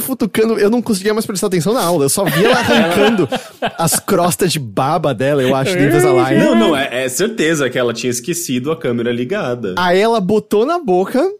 Deu 1 minuto, ela tirou da boca de novo e futucou mais um pouco. Nossa, cara. Ninguém deveria ter visto isso. E aí botou, e eu tava, ok, vai... Você tava vendo o BBB da vida real, tá ligado? Então, vai pular um peito daqui a pouco, é isso, né? É o próximo passo do negócio, foi Mano, algo. mas assim, tipo, foi muito bom fazer esse curso pra também me lembrar que, puta, durante a pandemia, somos eu e a Bia aqui, os gatos só, né? Tipo, a gente tem respeitado e não tá saindo. E nesse curso me fez lembrar, tem a parte boa da pandemia, que é não ver essas pessoas, sabe? Tipo, não estar no mesmo lugar que elas. Isso me deixa muito feliz, porque eu acho que eu ia sair no braço com esse filho da puta. Tipo, sério, de verdade, eu fiquei chocado o nível de ódio que eu senti. Pensa na sua gastrite aí, não alimente isso. Eu fui perguntar assim, porque como eu falei, eu tenho ouvido de muitas pessoas, o Rick já tinha dito sentir mais ou menos a mesma coisa, e sei lá, eu acho que tá sendo muito normal, né? As pessoas têm esse dreno de energia mesmo. E é que assim, eu não quero ficar falando como se fosse, fazer invejinha e tal, mas é bizarro como, até uns meses atrás, eu acho que eu tava na mesma coisa, sabe? No final do ano passado eu não conseguia fazer nada, tava sem energia. Até pra quem me segue no Twitter deve ter visto, mas uma das coisas que aconteceu foi que meu pai teve um AVC hemorrágico no final do ano passado, o Natal foi na UTI, foram umas semanas bem, bem complicadas. Mas é bizarro como de uns meses pra cá... Sabe aquele episódio do Além da Imaginação? Do cara que tudo que ele quer fazer é ler livros, e aí rola o apocalipse, e sobra só ele livros no mundo, só que aí no episódio ele quebra os óculos, mas durante um certo momento ele tá muito feliz que ele tem todo o tempo do mundo pra ler tudo. Eu voltei a me sentir assim na pandemia com livros e jogos e culinária, sabe? Tipo, é óbvio que eu sinto saudade de ver as pessoas e fazer as coisas, mas... Nossa, eu acho que eu nunca me senti tão energizado e bem disposto como agora, assim. Meu dia é, tipo, exercício, leitura, videogame, cozinhar e me focar em mim mesmo, e meditar, e mais exercício, e mais leitura, e mais videogame. Eu tô animado com 1 bilhão de coisas, eu tô com uma pilha de livros que tá diminuindo, eu tô comprando mais pra ler, eu tô conseguindo levantar cada vez mais peso, eu tô terminando mais jogo do que eu jamais terminei, eu tô dormindo bem pra cacete, eu não sinto mais dor no corpo, cara. Mas aí você trocou seu... Você tinha trocado seu travesseiro, não tinha? Então, mas ainda assim, era eu tenso o tempo todo que me provocava cefaleia tensional. Eu ficava tão tenso que meu músculo do pescoço endurecia e puxava meus olhos pra trás e aí doía. E aí, tipo, eu não sei porquê, cara, eu tô num momento, tô show, surfando na... Tirando quando eu abro o jornal e vejo, sei lá, número de mortes e tal, mas sei lá, é só meio como pessoas... Até eu digo porque eu lembro que quando no passado eu tava me sentindo assim já e todo mundo falando, meu Deus, que merda, eu me sentia culpado de estar me sentindo assim, sabe? E é meio, você tá sentindo assim também? cada um lida de maneira diferente com essa situação. Mas eu preciso que você se sinta pelo menos um pouco culpado, Heitor, porque senão eu vou ficar realmente chateado. Foi mal. Não, mas é que você não tá aqui, Teixeira, nesses últimos dias, mas tem sido assim toda a live. Ele fala, não, eu tô super energizado, eu leio, não sei o quê. Então, e eu e os convidados, assim, não é possível. Não, é pra causar inveja, né? Mas assim, uma coisa que... Inclusive você levantou, Heitor, de ler jornais. Eu tava conversando com o meu psicólogo, que acho que é a última vez que... Eu realmente fiquei mal faz umas 2 semanas, mais ou menos, que tipo, cara, eu não tava bem, assim, num nível que durante toda a pandemia eu não tinha ficado, sabe? Tipo, eu não queria levantar da cama pra absolutamente nada. E uma coisa que uma coisa que tava me afetando muito era, eu tava assistindo muito jornal, lendo muita notícia.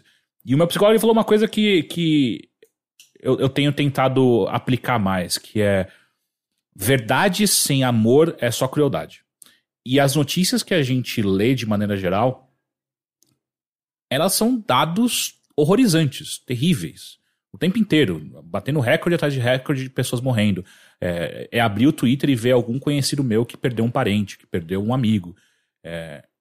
E eu não tenho o que fazer com isso, sabe? Tipo, é uma informação que você tem, é tipo você engolir uma granada. Você pegou uma granada, engoliu, explode dentro de você e é isso. Porque, tipo... Eu não vou sair na rua. Então, nas últimas semanas, o que eu fiz foi reduzir drasticamente o meu consumo de notícias, sabe? Não me alienar completamente, mas o suficiente pra que eu saiba o que está acontecendo no país, mas que não me deixe mal. Porque eu tava almoçando, assistindo jornal, eu ia dormir, antes de dormir, ia jantar assistindo jornal, passava o dia lendo newsletter, lendo Twitter e por aí vai. Então, foi uma coisa que... tem me ajudado nas últimas semanas, que foi tipo, eu vou dar uma diminuída, desinstalei de novo o Twitter do meu celular pra não ficar o tempo inteiro no movimento automático de pega o celular, abre o Twitter e eu tô você tinha voltado a utilizar o Twitter. Exato. E eu comecei a perceber que eu tava mal de novo quando eu tô com o computador na minha frente, pego o celular e abro o Twitter e o Twitter, uma aba de Twitter aberta no meu computador e fica, mano, o que eu tô fazendo, sabe? Então eu tive que voltar a fazer essas coisas. Então eu sinto que é uma coisa meio cíclica, né? Ainda mais esse bateu. Então isso tudo aconteceu quando tava batendo 1 ano de pandemia, né? Então parecia que eu tava voltando a fazer o que eu tava fazendo no começo da pandemia. Então me informar demais e de uma maneira meio zoada, sem ter o que fazer com essas informações. Esse doom scrolling de Twitter e tal. Então essas coisas eu voltei a deixar de fazer. Então eu tô voltando, acho que a ficar um pouco mais leve. Eu não sei, sem querer me repetir, porque eu sei que eu já falei isso outras vezes aqui, mas eu acho que talvez isso seja uma coisa que faz muita diferença pra questão de processar a informação, que eu provavelmente abro o jornal mais do que eu deveria, sabe? Eu acordo, a primeira coisa que eu faço é abrir o jornal pra ver as notícias do dia ainda na cama. Depois eu leio mais umas 5 vezes durante o dia. A última coisa que eu faço antes de dormir é ler notícias também.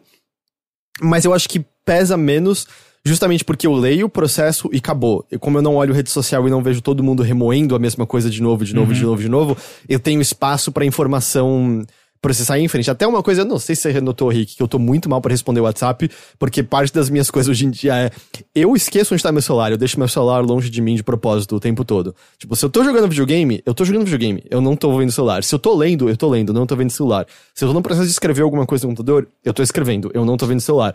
Quando eu faço uma pausa, eu viro a tela pra cima e vejo se alguém me mandou alguma mensagem. E eu acho que tudo isso ajuda a cabeça a ficar na marcha certa e se focar naquela uma coisa ali na sua frente. Eu não sei se meditar tem ajudado também, né? Porque ajuda nesse foco, mas tudo isso eu acho que é parte das confluências de coisas que tem me feito tá num momento bem ok, apesar de tudo. Sim. Não, mas faz muito sentido. Eu me lembrei daquela música da Bjork, Always Full of Love, que ela fala exatamente... É uma coisa quase como se fosse um mantra, você sentindo que existe, sabe, tipo, amor ao seu redor... Desde que você, tipo, deixa o telefone fora do gancho, né? Naquela época era fora do gancho. Era meio que assim, tipo, desligue os estímulos, né? Desligue as coisas que vão te desconectar dessa energia, desse sentimento. E sinta esse amor, sabe? Tipo, é uma música muito linda, assim, uma das músicas mais bonitas da Bjork, mas tem muito disso, né? Tipo, a gente tem muito... Toda hora tá todo mundo chamando a nossa atenção. Seja, tipo, a notícia, seja uma coisa que a gente acha que a gente precisa fazer parte, que é justamente, eu tenho que saber disso, tenho que estar por dentro disso, tenho que ver essa nova série, tenho que atender o WhatsApp do trabalho, tenho que responder e-mail. E quando a gente se desliga um pouco disso e, ao mesmo tempo, aprende a lidar um pouco com a realidade que a gente tá vivendo, E talvez justamente se conectar mais às coisas, sabe, das pessoas que se importam com você e tentar se focar em si próprio, né, no seu corpo, na sua respiração, sabe, tipo, desligar, desacelerar. A gente tá num mundo muito acelerado no meio de uma pandemia, né, não dá. Não tem corpo, não tem mente que aguente, né. Então a gente precisa desse... Acho que é um aprendizado mesmo, assim, é saber... aprender a lidar com a situação, né, e é foda que não... Isso é um curso que a gente precisa ter. Cadê os cursos aí pra ensinar a gente a fazer esse tipo de meditação? Só tem curso de produtividade, curso pra você produzir mais, curso pra você saber mais. E tem que ser o de desacelerar, sabe? Exato. Eu juro que pra mim, eu acho que essa tem sido a grande ironia, assim, e fica o... Porque, pra quem pode, porque eu também sei que tem trabalho que faz com que as pessoas não possam parar um segundo, mas, na verdade... Desacelerar, parar, me focar numa coisa de cada vez, sabe? Entender, eu não sou multitasking, sabe? Eu não sei fazer... Não sei fazer... Então, até coisas simples como... eu tô com, sei lá, 7 abas abertas no computador, mas eu vou ler alguma coisa, eu vou ver alguma coisa específica, eu até faço o lance de, tipo, desencaixar a aba pra ficar só uma janela, pra eu não ter nem a visão das várias abas lá em cima. E é uma coisa mínima, eu sei, mas até isso ajuda. E eu acho que a grande ironia que eu ando sentindo é que desacelerar e fazer, entre aspas, menos coisas por fazer uma coisa de cada vez, no fim, tá me permitindo fazer muito mais coisa do que antes. Porque eu sento e completo as coisas. Eu tô com mais freelas do que eu tava antes, eu tô jogando mais coisas pro site que eu tava antes, tô fazendo mais lives do que eu tava fazendo antes, e eu não tô estafado por conta disso, porque quando eu tô fazendo uma coisa, eu tô fazendo aquela coisa. E é isso, assim, a minha cabeça não vai tá prestando atenção em nenhum outro assunto, assim. E eu senti muito na prática. No ano passado, eu lembro de muitos momentos em que, eu abria um livro pra ler, e é aquela coisa que você lê um parágrafo, e aí quando você para pra olhar, você fala, cara, eu não prestei atenção em nada desse parágrafo. Minha cabeça foi pra 1000 direções diferentes. E hoje em dia tem sido muito mais tranquilo justamente botar essa âncora no chão e focar. Tipo, é isso aqui que eu tô fazendo agora. E eu volto, assim, baixa esses aplicativos de meditação, eu acho que ajuda bastante mesmo, assim, de... Tipo, 10 minutos. Você vai sentar e focar na sua respiração e mais nada. Inclusive, saiu até a série no Netflix do Mindfulness, né? É verdade. Eu não assisti pra saber se é só um guia, se é um... Eu assisti 2. É basicamente a mesma coisa do app, só que na Netflix, saca? E com uma animação mais bonitinha. Então, caso você não tenha... Inclusive, caso quem tá escutando a gente não saiba falar inglês... Porque o app do Mindfulness só tem em inglês. Ou na Netflix, pelo menos tem dublagem e tem a legenda. O app do Headspace tem em português. Tem agora? Tem áudio em português, sim. Caralho, que foda. Então, baixe o app do Headspace, é de graça. Mas aí é só o básico, né? Mas enfim, já pode ajudar. Então, sei lá, no geral eu tenho assistido isso, mas eu até tento me polir, sabe, quer dizer, no podcast da semana passada eu tava zoando o Rick e o Lucas, e aí eu de propósito, mas no geral eu tento me polir porque, tipo, sei lá, eu sei que pra maior parte das pessoas tá um momento mais complicado, mas tem sido interessante um momento meio de quase autodescoberta e esse lance de rearranjar o ritmo mesmo, sabe, porque... Inclusive tem, já fazendo propaganda do nosso parceiro... Né? O B9 tem um podcast bem legal chamado Autoconsciente, que também é um podcast semanal sobre questões justamente de mindfulness, de meditação, de você prestar atenção em você mesmo, de você desacelerar. Tem dicas bem valiosas lá. Eu lembro que eu acompanhei alguns episódios, fiz alguns exercícios, ele é bem legal. Eu acho que ele também é uma fonte interessante de conhecimento nesse sentido, sabe? De desaceleração. É isso que você tá jogando, Teixeira? Sim, Narita Boy é isso aí. Ai. Saudades.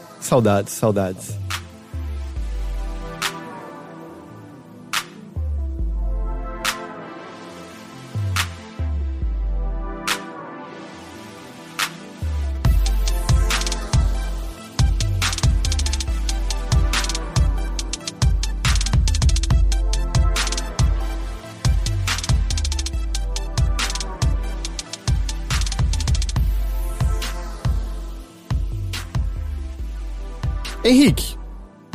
Diga. Oi, bom, a gente falou um pouquinho, você também tá lidando então um dia de cada vez, não tá no seu melhor momento também.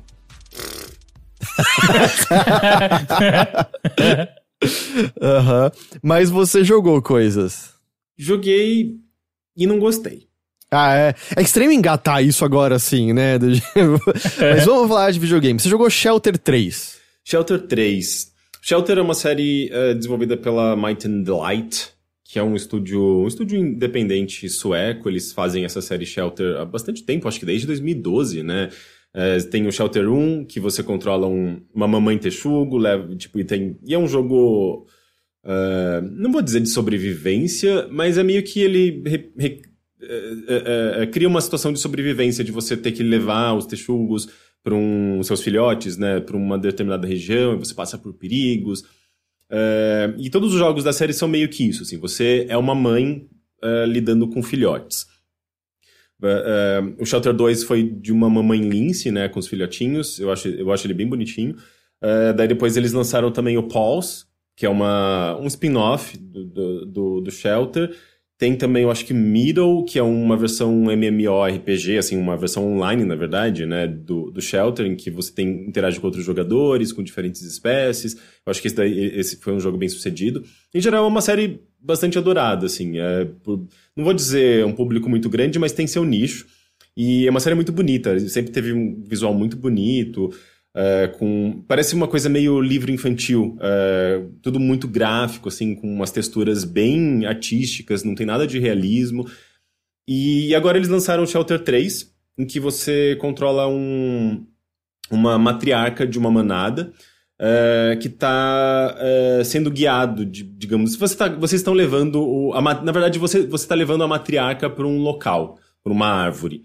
E é isso que você sabe, assim. Então é um jogo que ele é um pouquinho diferente nesse sentido. Você não é necessariamente... Você é uma mãe também, você tem seu filhotinho lá, o filhotinho elefante, mas tem um lance mais de manada, você tem que meio que... Não necessariamente gerenciar, mas você tem que se preocupar um pouco com os outros membros, né, da sua manada. E por que eu não gostei do Shelter 3? Eu acho que eu já vou até reduzir, porque ele é um jogo muito mínimo, assim, é um jogo muito reduzido, nem tem tanta coisa para ser falado sobre ele. Mas eu fiquei um pouco decepcionado, por quê? Primeiro, cara, é um jogo sobre elefantes, sabe? Tipo, isso já soa muito animador, assim, porque elefante é uma coisa muito fantástica, né? Eu não sei, tipo...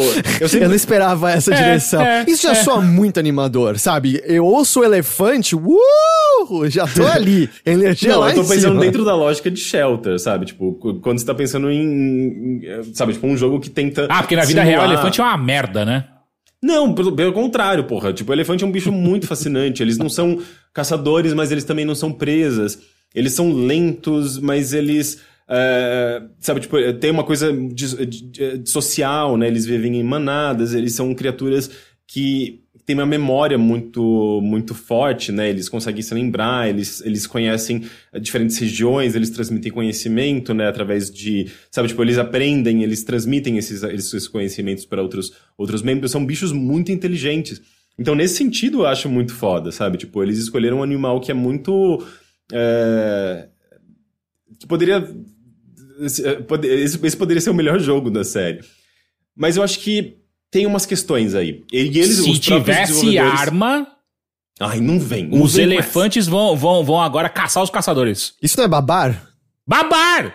Verdade. É por isso que é incrível. Babar. Babar, na verdade, é muito mais sobre, sei lá, monarquia do que elefantes. Mas tudo Sim, definitivamente. É muito mais colonialismo e monarquia e coisas horríveis. Então, mas o que aconteceu? Os próprios desenvolvedores da Might and Delight, eles fizeram um post depois do lançamento, reconhecendo que é um jogo, sim, que tem alguns problemas, e eles tiveram alguns tropeços porque eles estão se focando muito no Book of Travels. É esse o nome do jogo? Não tô Sabe ciente. qual que é, Heitor? É aquele RPG que eles estão desenvolvendo há algum tempo já, que é um RPG online, que você também, sabe, tipo, tem essa interação social com outras pessoas, e é um jogo que eu acho que ele é mais social do que mecânico, assim, tipo, de combate e tudo mais. Tem um que é daquele glitch nesse jogo? Talvez, não sei. Deixa eu ver, ó, Book of Travels... Supostamente é esse ano. É bem da hora o visual. Visualmente parece lindo. Ele tem muito do próprio Shelter, né? Tipo, ele lembra também um pouco dessas ilustrações mais artísticas de desenhos infantis, assim. Mas enfim, esse é o foco deles nesse momento, e o Shelter 3 acabou sendo feito meio que num segundo plano. Eu acho que isso ficou bem evidente, assim, porque é um jogo muito reduzido, Ele é muito menor do que os shelters anteriores. Eu acho que ele tem menos atenção aos detalhes. Mecanicamente, ele é muito simples. Ele é basicamente um jogo em que você caminha de um ponto A até o ponto B. Daí, naquele ponto B, você vai ter uma ramificação. E depois a partir dessa ramificação, você também vai caminhar de um ponto A até o ponto B, uma ramificação, ponto A até o ponto B e chegando ao final. Então, assim, você tem algumas ramificações que permite que você jogue mais de uma vez, digamos assim, para ver diferentes cenários, para ter diferentes, talvez, resoluções. Eu não tenho certeza se tem diferentes finais. Mas é um jogo muito simples. Ele é quase que um walking simulator de elefantes. E ele tem, sim, alguns desafios, assim, que é... você vai chegar num ponto em que você vai lidar com crocodilos. É um pântano. Você tem que atravessar aquele pântano. Pô, mas é só pisar, não é? É um elefante, crocodilo come elefante? Eles podem atacar. E daí o lance você tem um botão de chamar a sua manada. Daí eles se reúnem. Você, tipo, faz um... Como chama o barulho do elefante? Não é um rugido? Eu querendo o nome, o Heitor vai lá e imita. O barulho chama fué. É isso. Você faz o fué e os elefantes se unem, e assim que você vai proteger os mais novos, que eles geralmente são os alvos, né, dos predadores.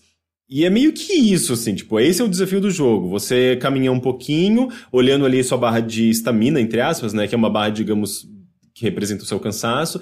Então você não pode ficar usando o tempo todo, né, tipo, o lance de proteger. Você não pode ficar usando a visão de raio-x o tempo todo de proteger, porque também isso vai gastar energia. Visão de raio-x? Eu não sabia que elefante tinha isso. É meio que o sexto sentido, assim, um sexto sentido, né? Um sentido mais amplo. Eles são cavaleiros do zodíaco. Eles são cavaleiros de ouro? É meio que o senso de percepção, digamos assim. Ele vai destacar onde tem água, onde tem alimento, onde é seu objetivo. Isso meio que gasta energia. Se você correr, também gasta energia. Então, às vezes, você vai ter que andar devagarzinho, sim. E você tem até um botão para ele andar automaticamente, para você ficar só mexendo a câmera, olhando se não tem predadores ao redor, se tem comida ao redor.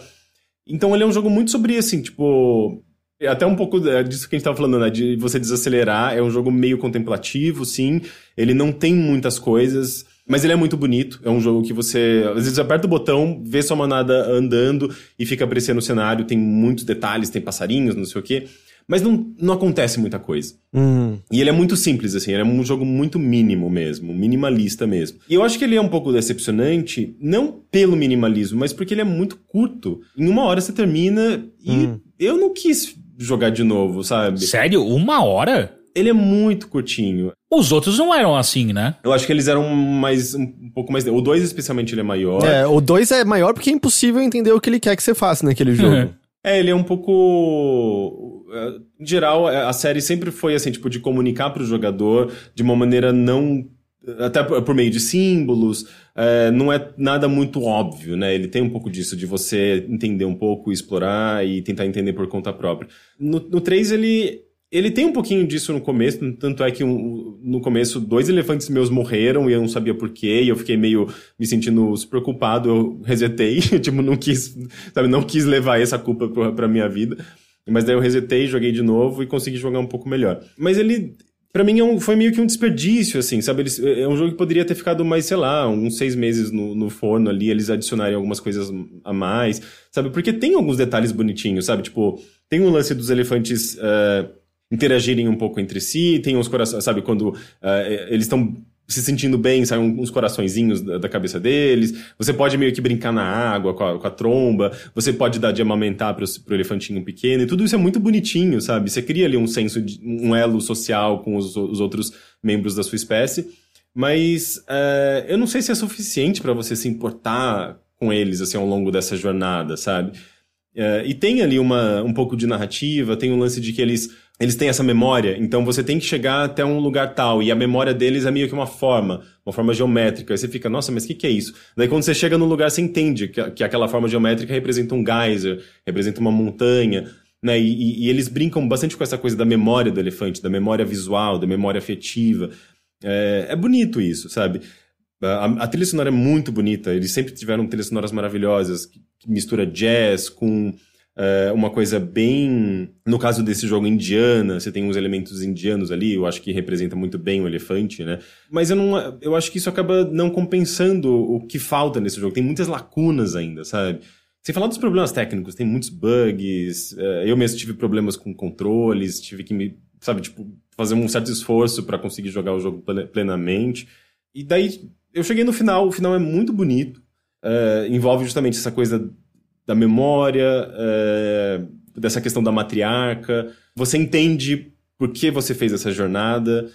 É muito bonito, mas eu acho que falta, sabe? Tipo, só o final em si não vai valer a pena. Não vai, sabe, tipo, compensar todos os problemas que ele teve. Então eu me senti um pouco decepcionado. Ainda mais que é uma série que eu acho bonita, sabe? Eu gosto dela. Foi meio decepção. E eu sinto que é um sentimento generalizado, assim. Em geral, é o que os comentários no Steam estão muito nesse nível também.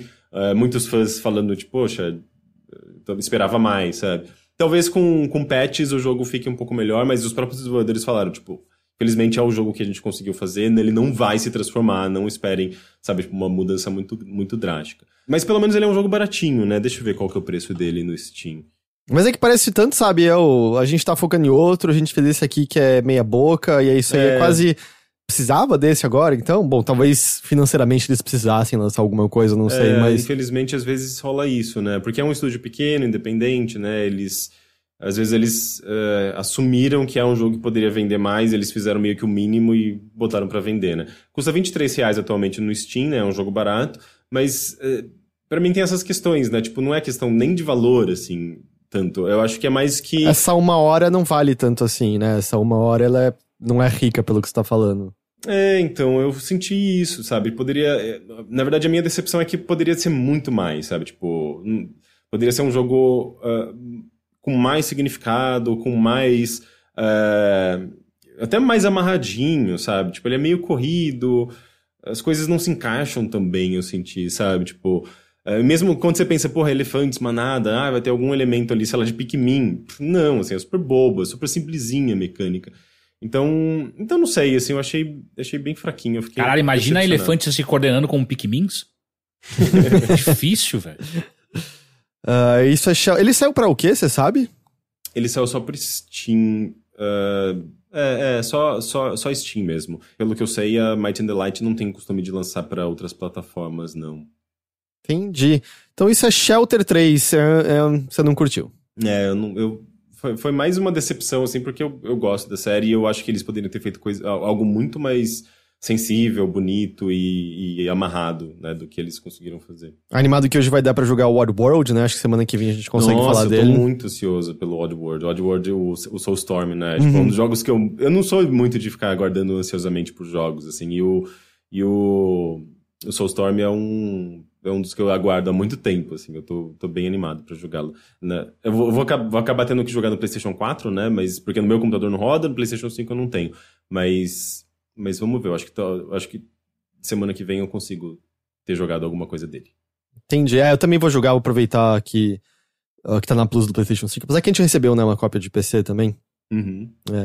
Tá bom, olha, quanto a mim, como eu falei, eu joguei Narita Boy um bocadinho, não curti, não curti mesmo.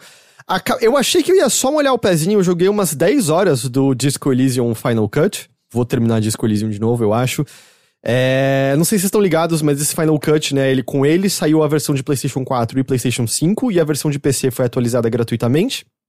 Em que, dentre outras coisas, tem algumas novas áreas, tem algumas novas missões relacionadas aos alinhamentos políticos que você pode ter dentro do jogo, mas eu acho que a principal coisa mais notável é que tem voz pra basicamente tudo no jogo agora. Antes era só o seu cérebro reptiliano, a sua espinha que tinham vozes, e alguns personagens tinham pequenas falas introdutórias, mas o grosso do texto era só escrito mesmo, e agora esses personagens têm atuação. A única coisa que não tem atuação são os pequenos trechos de descrição. Então, por exemplo, se é, sei lá, eu falando, o céu é azul, Heitor exclamou com um brilho nos olhos, mas às vezes ele é vermelho.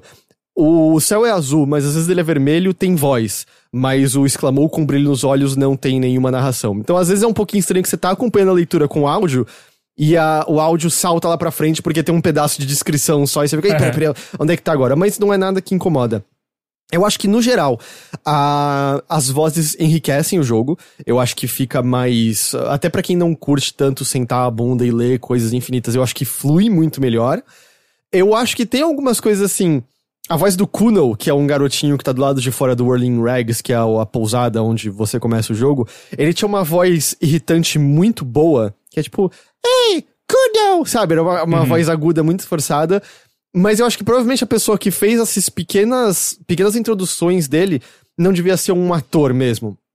Então, pra voz dele, chamaram um ator, e a voz dele tá inteira diferente agora, e é um pouquinho estranho no começo.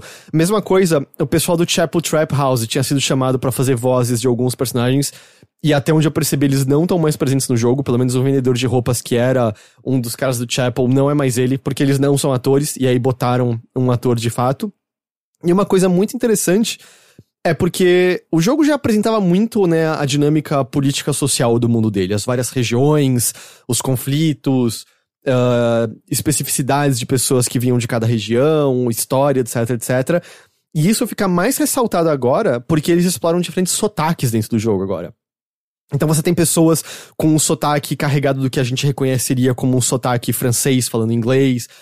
Você tem pessoas puxando com um sotaque que seria, acho que, mais próximo de alguns países asiáticos falando inglês, alguns, sei lá, mais ou menos dessa natureza, assim. Então eu acho que ajuda a diferenciar ainda mais a variedade de pessoas que você encontra naquele mundo. A única coisa que pra mim tá um pouquinho estranha ainda... é que as suas habilidades, que são as vozes na sua cabeça conversando com você, né?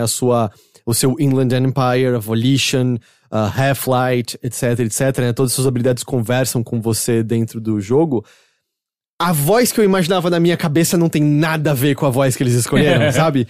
E eu sinto... A voz que tá no jogo é uma voz bem grossa e sombria. E não é que é mal atuada, é bem atuada... Mas eu acho que eu gostava mais da voz que eu tinha botado na minha cabeça, especialmente porque na minha cabeça eu variava a voz dependendo da habilidade, e é uma só voz pra todas as habilidades. Então, essa daí eu acho que ainda tá um pouquinho estranho pra mim, não estranho ao ponto de ser ruim, mas não é como era na minha cabeça anteriormente. Mas de qualquer maneira, cara, como eu falei, eu achei que eu ia ligar umas 2 horinhas e eu tô mergulhado nele de novo, aquele jogo é muito, muito legal.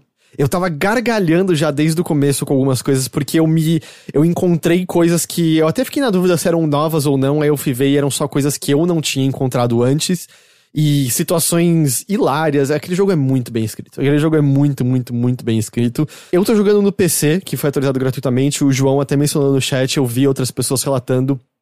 No PlayStation, tá com uns bugzinhos, infelizmente.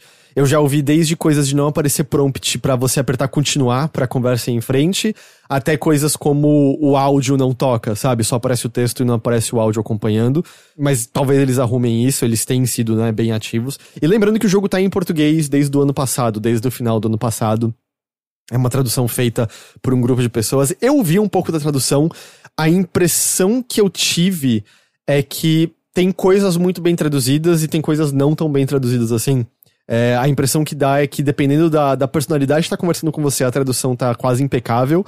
E dependendo da voz que tá conversando com você, a tradução é um pouco literal demais às vezes e tá perdendo um pouco da nuance bonita ali do negócio. Eu acho que pra jogos que são tão ricos em texto, que são tão densos, né, prolixos, assim, eu acho que a localização nunca vai ser 100%, né? Porque a localização, às vezes, é muito disso também. Às vezes, é interpretar sabe, como você traduz, localiza uma piada. É muito difícil, né? Quando trocadilho é foda. Trocadilho, né? Então, é algo meio subjetivo. Começa a entrar nas subjetividades da língua, né? Da linguagem. Então, eu acho que, especialmente o Heitor que fez letras, eu acho que ele que tem uma fluência em inglês, ele vai perceber mais claramente essas coisas, né? Não acho que nunca tem uma solução perfeita, né, pra essas localizações. E eu tava jogando um pedaço que tem uma piada toda envolvendo speaker e sneaker. que rima e é muito parecido em inglês. E é tipo, como é que você faz isso em português? Não tem como. Tênis e falante, sabe? Só se é tipo falante e pisante, sabe? Alguma coisa assim. Aí já achou. Pronto. Sim, Achei, ok. Me contrata, Zara. Provavelmente você já traduziu melhor do que eles conseguiram. É que eu tô jogando em inglês de novo. Eu dei uma bisoiada em português e tal, mas eu tô jogando em inglês. Mas, cara, esse jogo é excelente, então é uma boa hora se você nunca jogou porque tá com essa atualização. Tô muito curioso pra encontrar as novas situações, ver essas novas quests políticas. E até uma coisa, como eu já terminei uma vez e tem uma certa pressão a menos, eu sinto que eu também tô muito mais solto agora pra escolher as opções mais bizarras possíveis nas conversas, porque eu não tô tão preocupado assim em ver a narrativa da maneira como eu vi anteriormente. Então eu tô explorando o caminho do policial do apocalipse, então o meu personagem, tudo ele interpreta como se fosse o fim dos tempos, tudo ele vê como um sinal de que as coisas estão prestes a acabar, seguindo o caminho comunistaço de novo e coisas assim. É bem divertido. É um jogo excelente. Boa. Eu terminei o It Takes Two com a Nina. Minha opinião é basicamente a mesma, em que eu acabei saindo menos irritado com os personagens e com a história. Ainda acho que os personagens da história são fracos, ainda acho que nada disso importa. Esse jogo é incrível, as mecânicas dele são fantásticas, esse jogo é fenomenal. Qual? Outriders? O It Takes Two. Outriders. O It Takes Two. Eu gostei demais daquele jogo. Demais mesmo, assim. Eu não esperava que a Hazelight faria um jogo dessa natureza, assim. Eu gostei muito. E aí, a coisa que, no geral, ocupou bastante meu tempo nesse fim de semana foi o Outriders, que saiu agora no dia 1º de abril. Eu tô jogando no Xbox, no Series X, porque tá no Game Pass, né, Ele tá especificamente no Game Pass de console, tá? Ele não tá no... Não tá no PC, eu fiquei puto, porque eu tava mó afim de jogar esse negócio no... Mas, se você comprar no PC, a gente pode jogar junto, porque ele tem crossplay. Assim, na verdade, pelo menos quando eu joguei no fim de semana ele não tinha, porque ele tá tendo uns problemas de servidor ainda. Eles foram pegos de surpresa. A comunicação deles no Twitter tava muito boa, em certo momento eles falaram, olha, a gente tá prestes a fazer the mother of all desligar e ligar aqui. Então, por favor, aguenta as pontas. E aí, quando eu liguei, tinha uma mensagem dizendo, olha, seguinte, a gente tá deixando por enquanto só crossplay entre consoles e entre PCs, porque... a gente tá precisando segurar as pontas. E eu joguei menos do que eu queria jogar justamente porque o servidor caiu e não reconectou várias vezes durante esse fim de semana. Então eu avancei menos do que eu gostaria de ter avançado nele. Porque não tem como, ele é um jogo sempre online o tempo todo. Mas o que eu joguei até agora, eu acho que eu joguei umas 3-4 horas... e eu não tinha jogado a demo antes. Cara, eu tô curtindo bastante, assim. Então, eu joguei a demo e eu achei muito interessante. Tipo, eu não tava esperando pra aquilo lá. Ele tem vários probleminhas super... Pelo menos na demo tinha, né? Vários probleminhas super bestas, tipo de... Como é que chama? Do modelo do personagem, às vezes, clipar umas coisas. Mas tirando isso, tipo, cara, eu achei a ideia dele legal, sabe? Eu acho que a primeira coisa que me espantou é que, por mais que seja um bem bolado de várias ideias de ficção científica que eu acho que a gente já viu antes, porque a história do jogo cara, a Terra acabou. A gente destruiu, a gente acabou com a Terra, e eram pra sair 2 arcas com o restante da humanidade em relação a esse planeta que comporta a nossa vida. Uma das arcas explode antes da partida, e chega só essa arca com pessoas encarregadas de fazer a nossa espécie prosperar novamente, e o resquício dos chamados Outriders. É interessante porque os Outriders é meio quase uma espécie de exército mundial feito por várias empresas e nações, só que eles estavam na primeira arca que explodiu. Então as pessoas têm que correr pra meio que juntar um novo grupo de Outriders que são meio que uns mercenários, e esses Outriders não são exatamente os Outriders de antes, mas eles carregam um pouco de peso na nomenclatura deles, assim. Mas mercenários, tipo, pra quê? Assim, tipo, quem são seus inimigos? Então, você chega nesse planeta pra meio que garantir que a segurança da galera que vai desembarcar depois dessa arca. Porque você não sabe... Você é a segurança, tipo, dos colonos. Você é a segurança dos colonos, porque você não sabe que, tipo, as sondas que foram mandadas, elas pegaram um pouco dos sinais desse planeta, mas você não tem plena certeza de tudo que tem de perigo e etc. Então, você precisa dessas pessoas. Você chega, o planeta é lindo, verde, um vale bonitão, umas espécies de animais diferentes, interessantes, etc. Você vai fazer uma exploração ali, mas o que acontece é que rapidamente você descobre que tem uma anomalia nesse planeta que não tinha sido detectada pelas sondas. É uma tempestade com uns raios bizarros, que onde caem esses raios, meio que as coisas desaparecem. Quase parece que elas são sugadas por uma outra dimensão quando elas são atingidas por esses raios. Você chega a ver essa tempestade e fala, cara, fudeu, não desembarca a galera dessa arca, porque vai dar merda, vai dar merda. Só que aí tem um cara que acha que sabe de tudo, e ele fala, não, eu já mandei desembarcar todo mundo, a gente tem que fazer isso daqui agora. E você tipo, não, pelo amor de Deus, não faz isso. Ele manda desembarcar, você é atingido por um desses raios, por algum motivo você não é morto, pulverizado, mas você é ferido muito fortemente e uma médica da expedição, uma cientista da expedição, põe você na criogenia dizendo, cara, você precisa ficar congelado até a gente poder te curar, a gente vai resolver a situação aqui. Bom, eis que você desperta no meio do apocalipse. Você não sabe quantos anos se passaram desde que rolou tudo aquilo, mas basicamente o paraíso verde, que era aquele lugar, deu lugar agora a um... Puta, parece a Primeira Guerra Mundial, basicamente. Tanto que até chama Terra de Ninguém o lugar no qual você explora inicialmente. É mais uma Wasteland. Não, é No Man's Land. No Man's Land, é tipo... cara, destruiu tudo, aconteceu alguma merda muito gigante. Fora isso, quando eu estava antes de você dormir, tem aparentemente alguma meleca preta bem a lá Prometheus que aparentemente infecta as pessoas e acontece alguma coisa com elas. E existem outras pessoas como você que de vez em quando são atingidos pela anomalia e em vez de morrerem, ganham poderes. E são os alterados, de acordo com o jogo diz. E é meio que você chegando nessa treta, despertando depois de tudo isso, encontrando os resquícios da galera que tinha vindo pra colonizar o planeta, mas agora lutando com outras facções que estão loucaças, querendo só atacar o terror em tudo, e o planeta já virou um caos de novo. É humano destruindo humano e a anomalia destruindo todo mundo, basicamente. A gente fez Terra 2. Exato, a gente cagou tudo. E de novo, eu sei que são vários clichês, eu pessoalmente achei que fica muito bem contado nesse jogo, assim, quando eu despertei no futuro apocalíptico, eu tava bem intrigado, assim, eu acho que ele mandou muito bem em termos de visual e cadência. Mas aí depois disso você entra no jogo na sua cadência mais normal, que é ter um pequeno hub, pega a missão, vai fazer missão, atira em muita coisa, sobe de nível, sobe de level, aprende novas habilidades, pega mais armas, etc, etc. Eu acho que é um loop com o qual a gente tá muito acostumado. Qual que é o padrão, assim, tipo, tem um padrão familiar, assim, no sentido, sei lá, tipo, ele ele lembra o quê? Destiny. Talvez Destiny, mas com áreas menos abertas, eu diria. Mais segmentado em pequenas áreas. Ele não tá tão interessado assim em ser uma coisa... Não que Destiny seja o mundo mais aberto, o jogo mais aberto, mas você tem o planeta mais abertão e aí aquelas missões, e o que eu vi até agora é mais segmentado em pequenas áreas. O que eu acho? Eu acho que a People Can Fly sempre mandou muito bem em termos de tirinho. Assim, eles fizeram o quê? Bulletstorm? Que é incrível. Eu sou fã de Bulletstorm. Eu sei que os personagens são irritantes, mas eu acho aquele jogo muito divertido.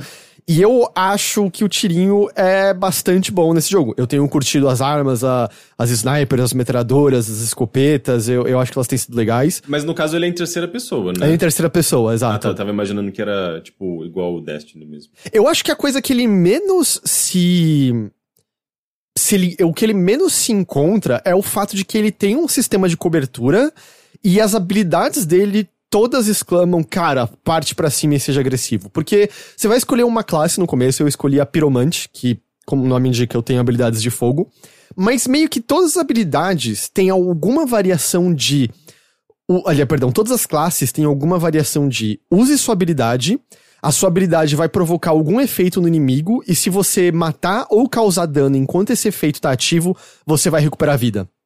É um pouco a mesma filosofia do Doom, de você correr pra cima do inimigo pra fazer a execução pra recuperar a vida. Aquele jogo dos Space Marines tinha um pouco disso, você executava pra recuperar a vida. Então, eu acho que ele fica um pouco perdido na questão de você ficar em cobertura, tentando com cuidado atirar nos inimigos, mas você não vai regenerar a sua vida sozinho. Você vai ter que ser um pouco mais agressivo pra regenerar a sua vida. Então, eu sinto que ele fica um pouco não claro em como é pra eu jogar exatamente. É pra eu ser cuidadoso ou eu devo correr na direção dos inimigos e tacar o terror neles?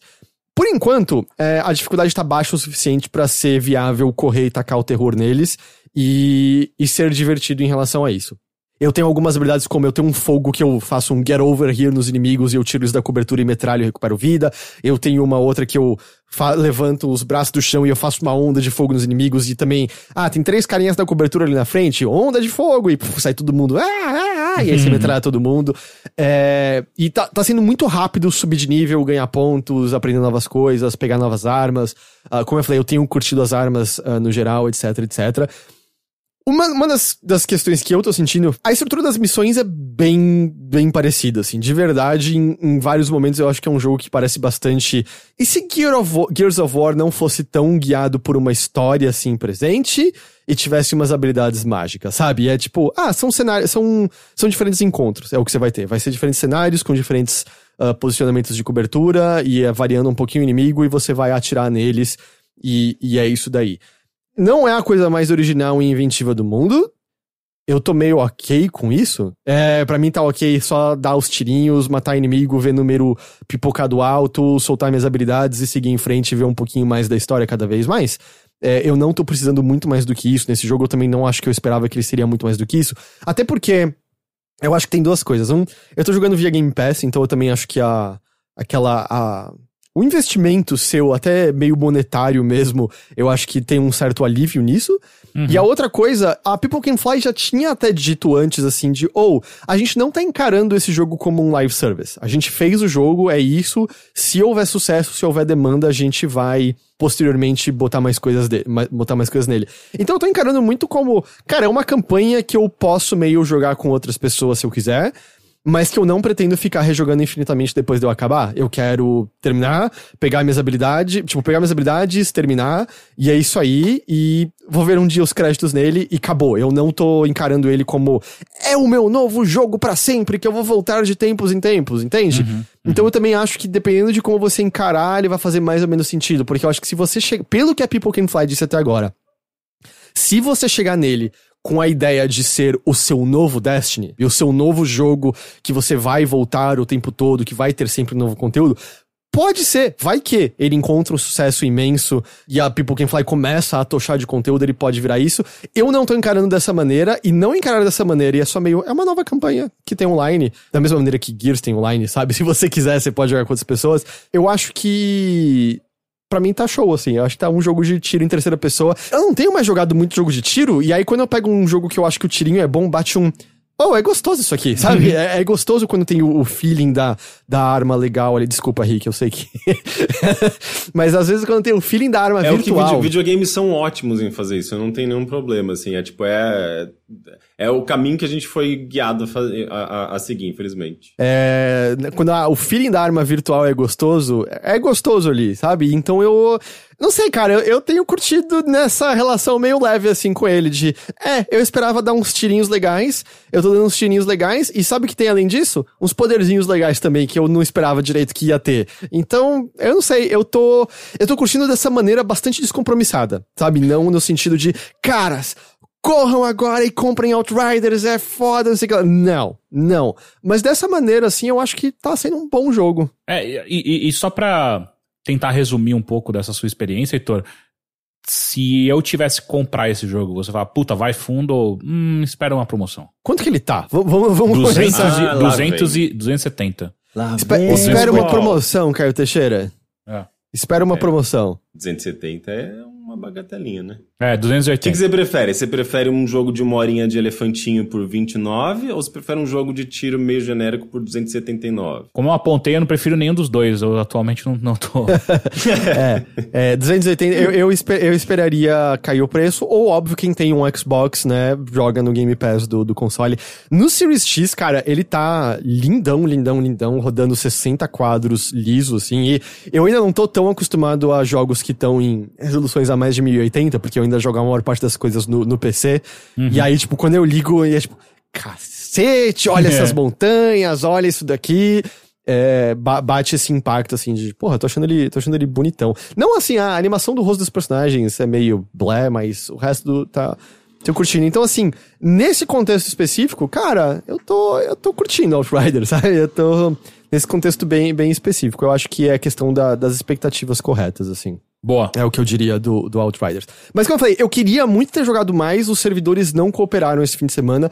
Eu espero que a essa altura eles já estejam um pouco mais estabilizados e eu consiga sentar pra jogar mais dele, mas tava complicado, assim, eu não consegui jogar muito esse fim de semana. Pode crer. E ele tá disponível pra tudo, PS4, PS5, Xbox One, Series S, X e PC, né? Uhum. É isso. E eu acho que é mais naqueles exemplos como o Game Pass, eu acho que acaba mudando nossa relação um pouco com os jogos, né? Sim. Então, eu tava super animado pra esse jogo, achando que ele ia sair pro Game Pass PC, e quando não saiu, foi tipo, nossa, eu não vou comprar esse jogo, saca? Ainda, claro, todo aquilo que a gente fala, né, que jogos são mais do que o valor que você paga neles, etc. Mas é que além de tudo, cara, tá tudo muito caro agora com a nossa moeda. Não. Tipo, 280 é só muita grana, assim. Eu tô muito mais inclinado a comprar Fuser, que tá com uma promoção e tá por 50% de desconto, do que esse. Quanto que tá atualmente? 150. Agora tá começando a ficar num preço mais... E eu acho que essa é outra coisa do Outriders, né? A gente sabe que em 6 meses já vai ter um descontão, né?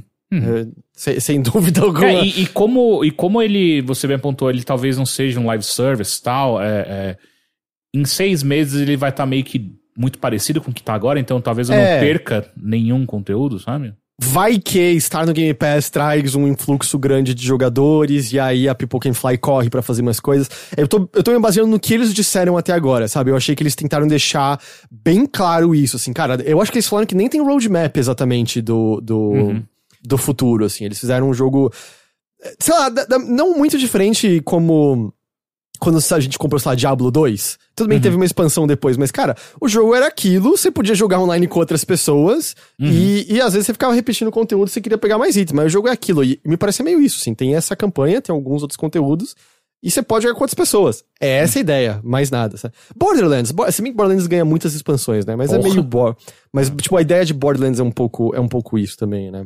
Então, eu acho que com isso a gente tem um Mothership aqui hoje. A gente tem um. Temos. Temos um podcast. Hoje a gente falou então de Shelter 3, a gente falou de Narita Boy, a gente falou de Outriders, falou um pouquinho de Disco Elysium. Horizon Zero Dawn. Falou de Covid, como sempre, né? Inevitável. Mas hoje a gente aprofundou até um pouquinm. Depressão na pandemia.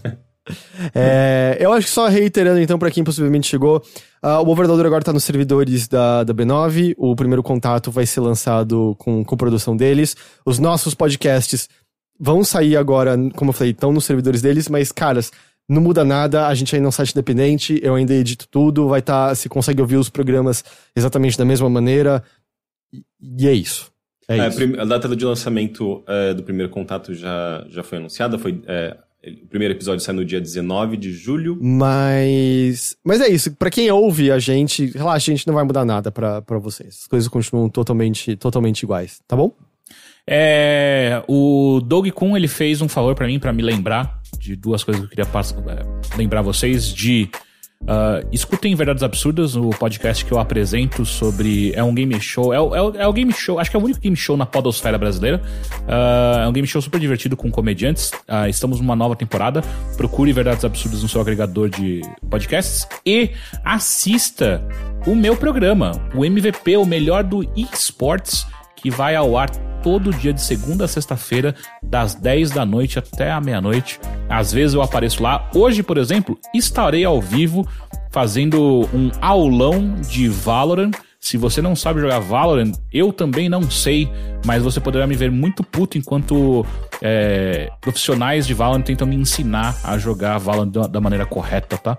Então, a partir das 10 da noite, no canal da Loading, ou no 32.1, que é no Dial, ou então no site da Loading tem o feed ao vivo do que tá acontecendo. É só procurar loading.com.br que você consegue assistir a gente lá. Show!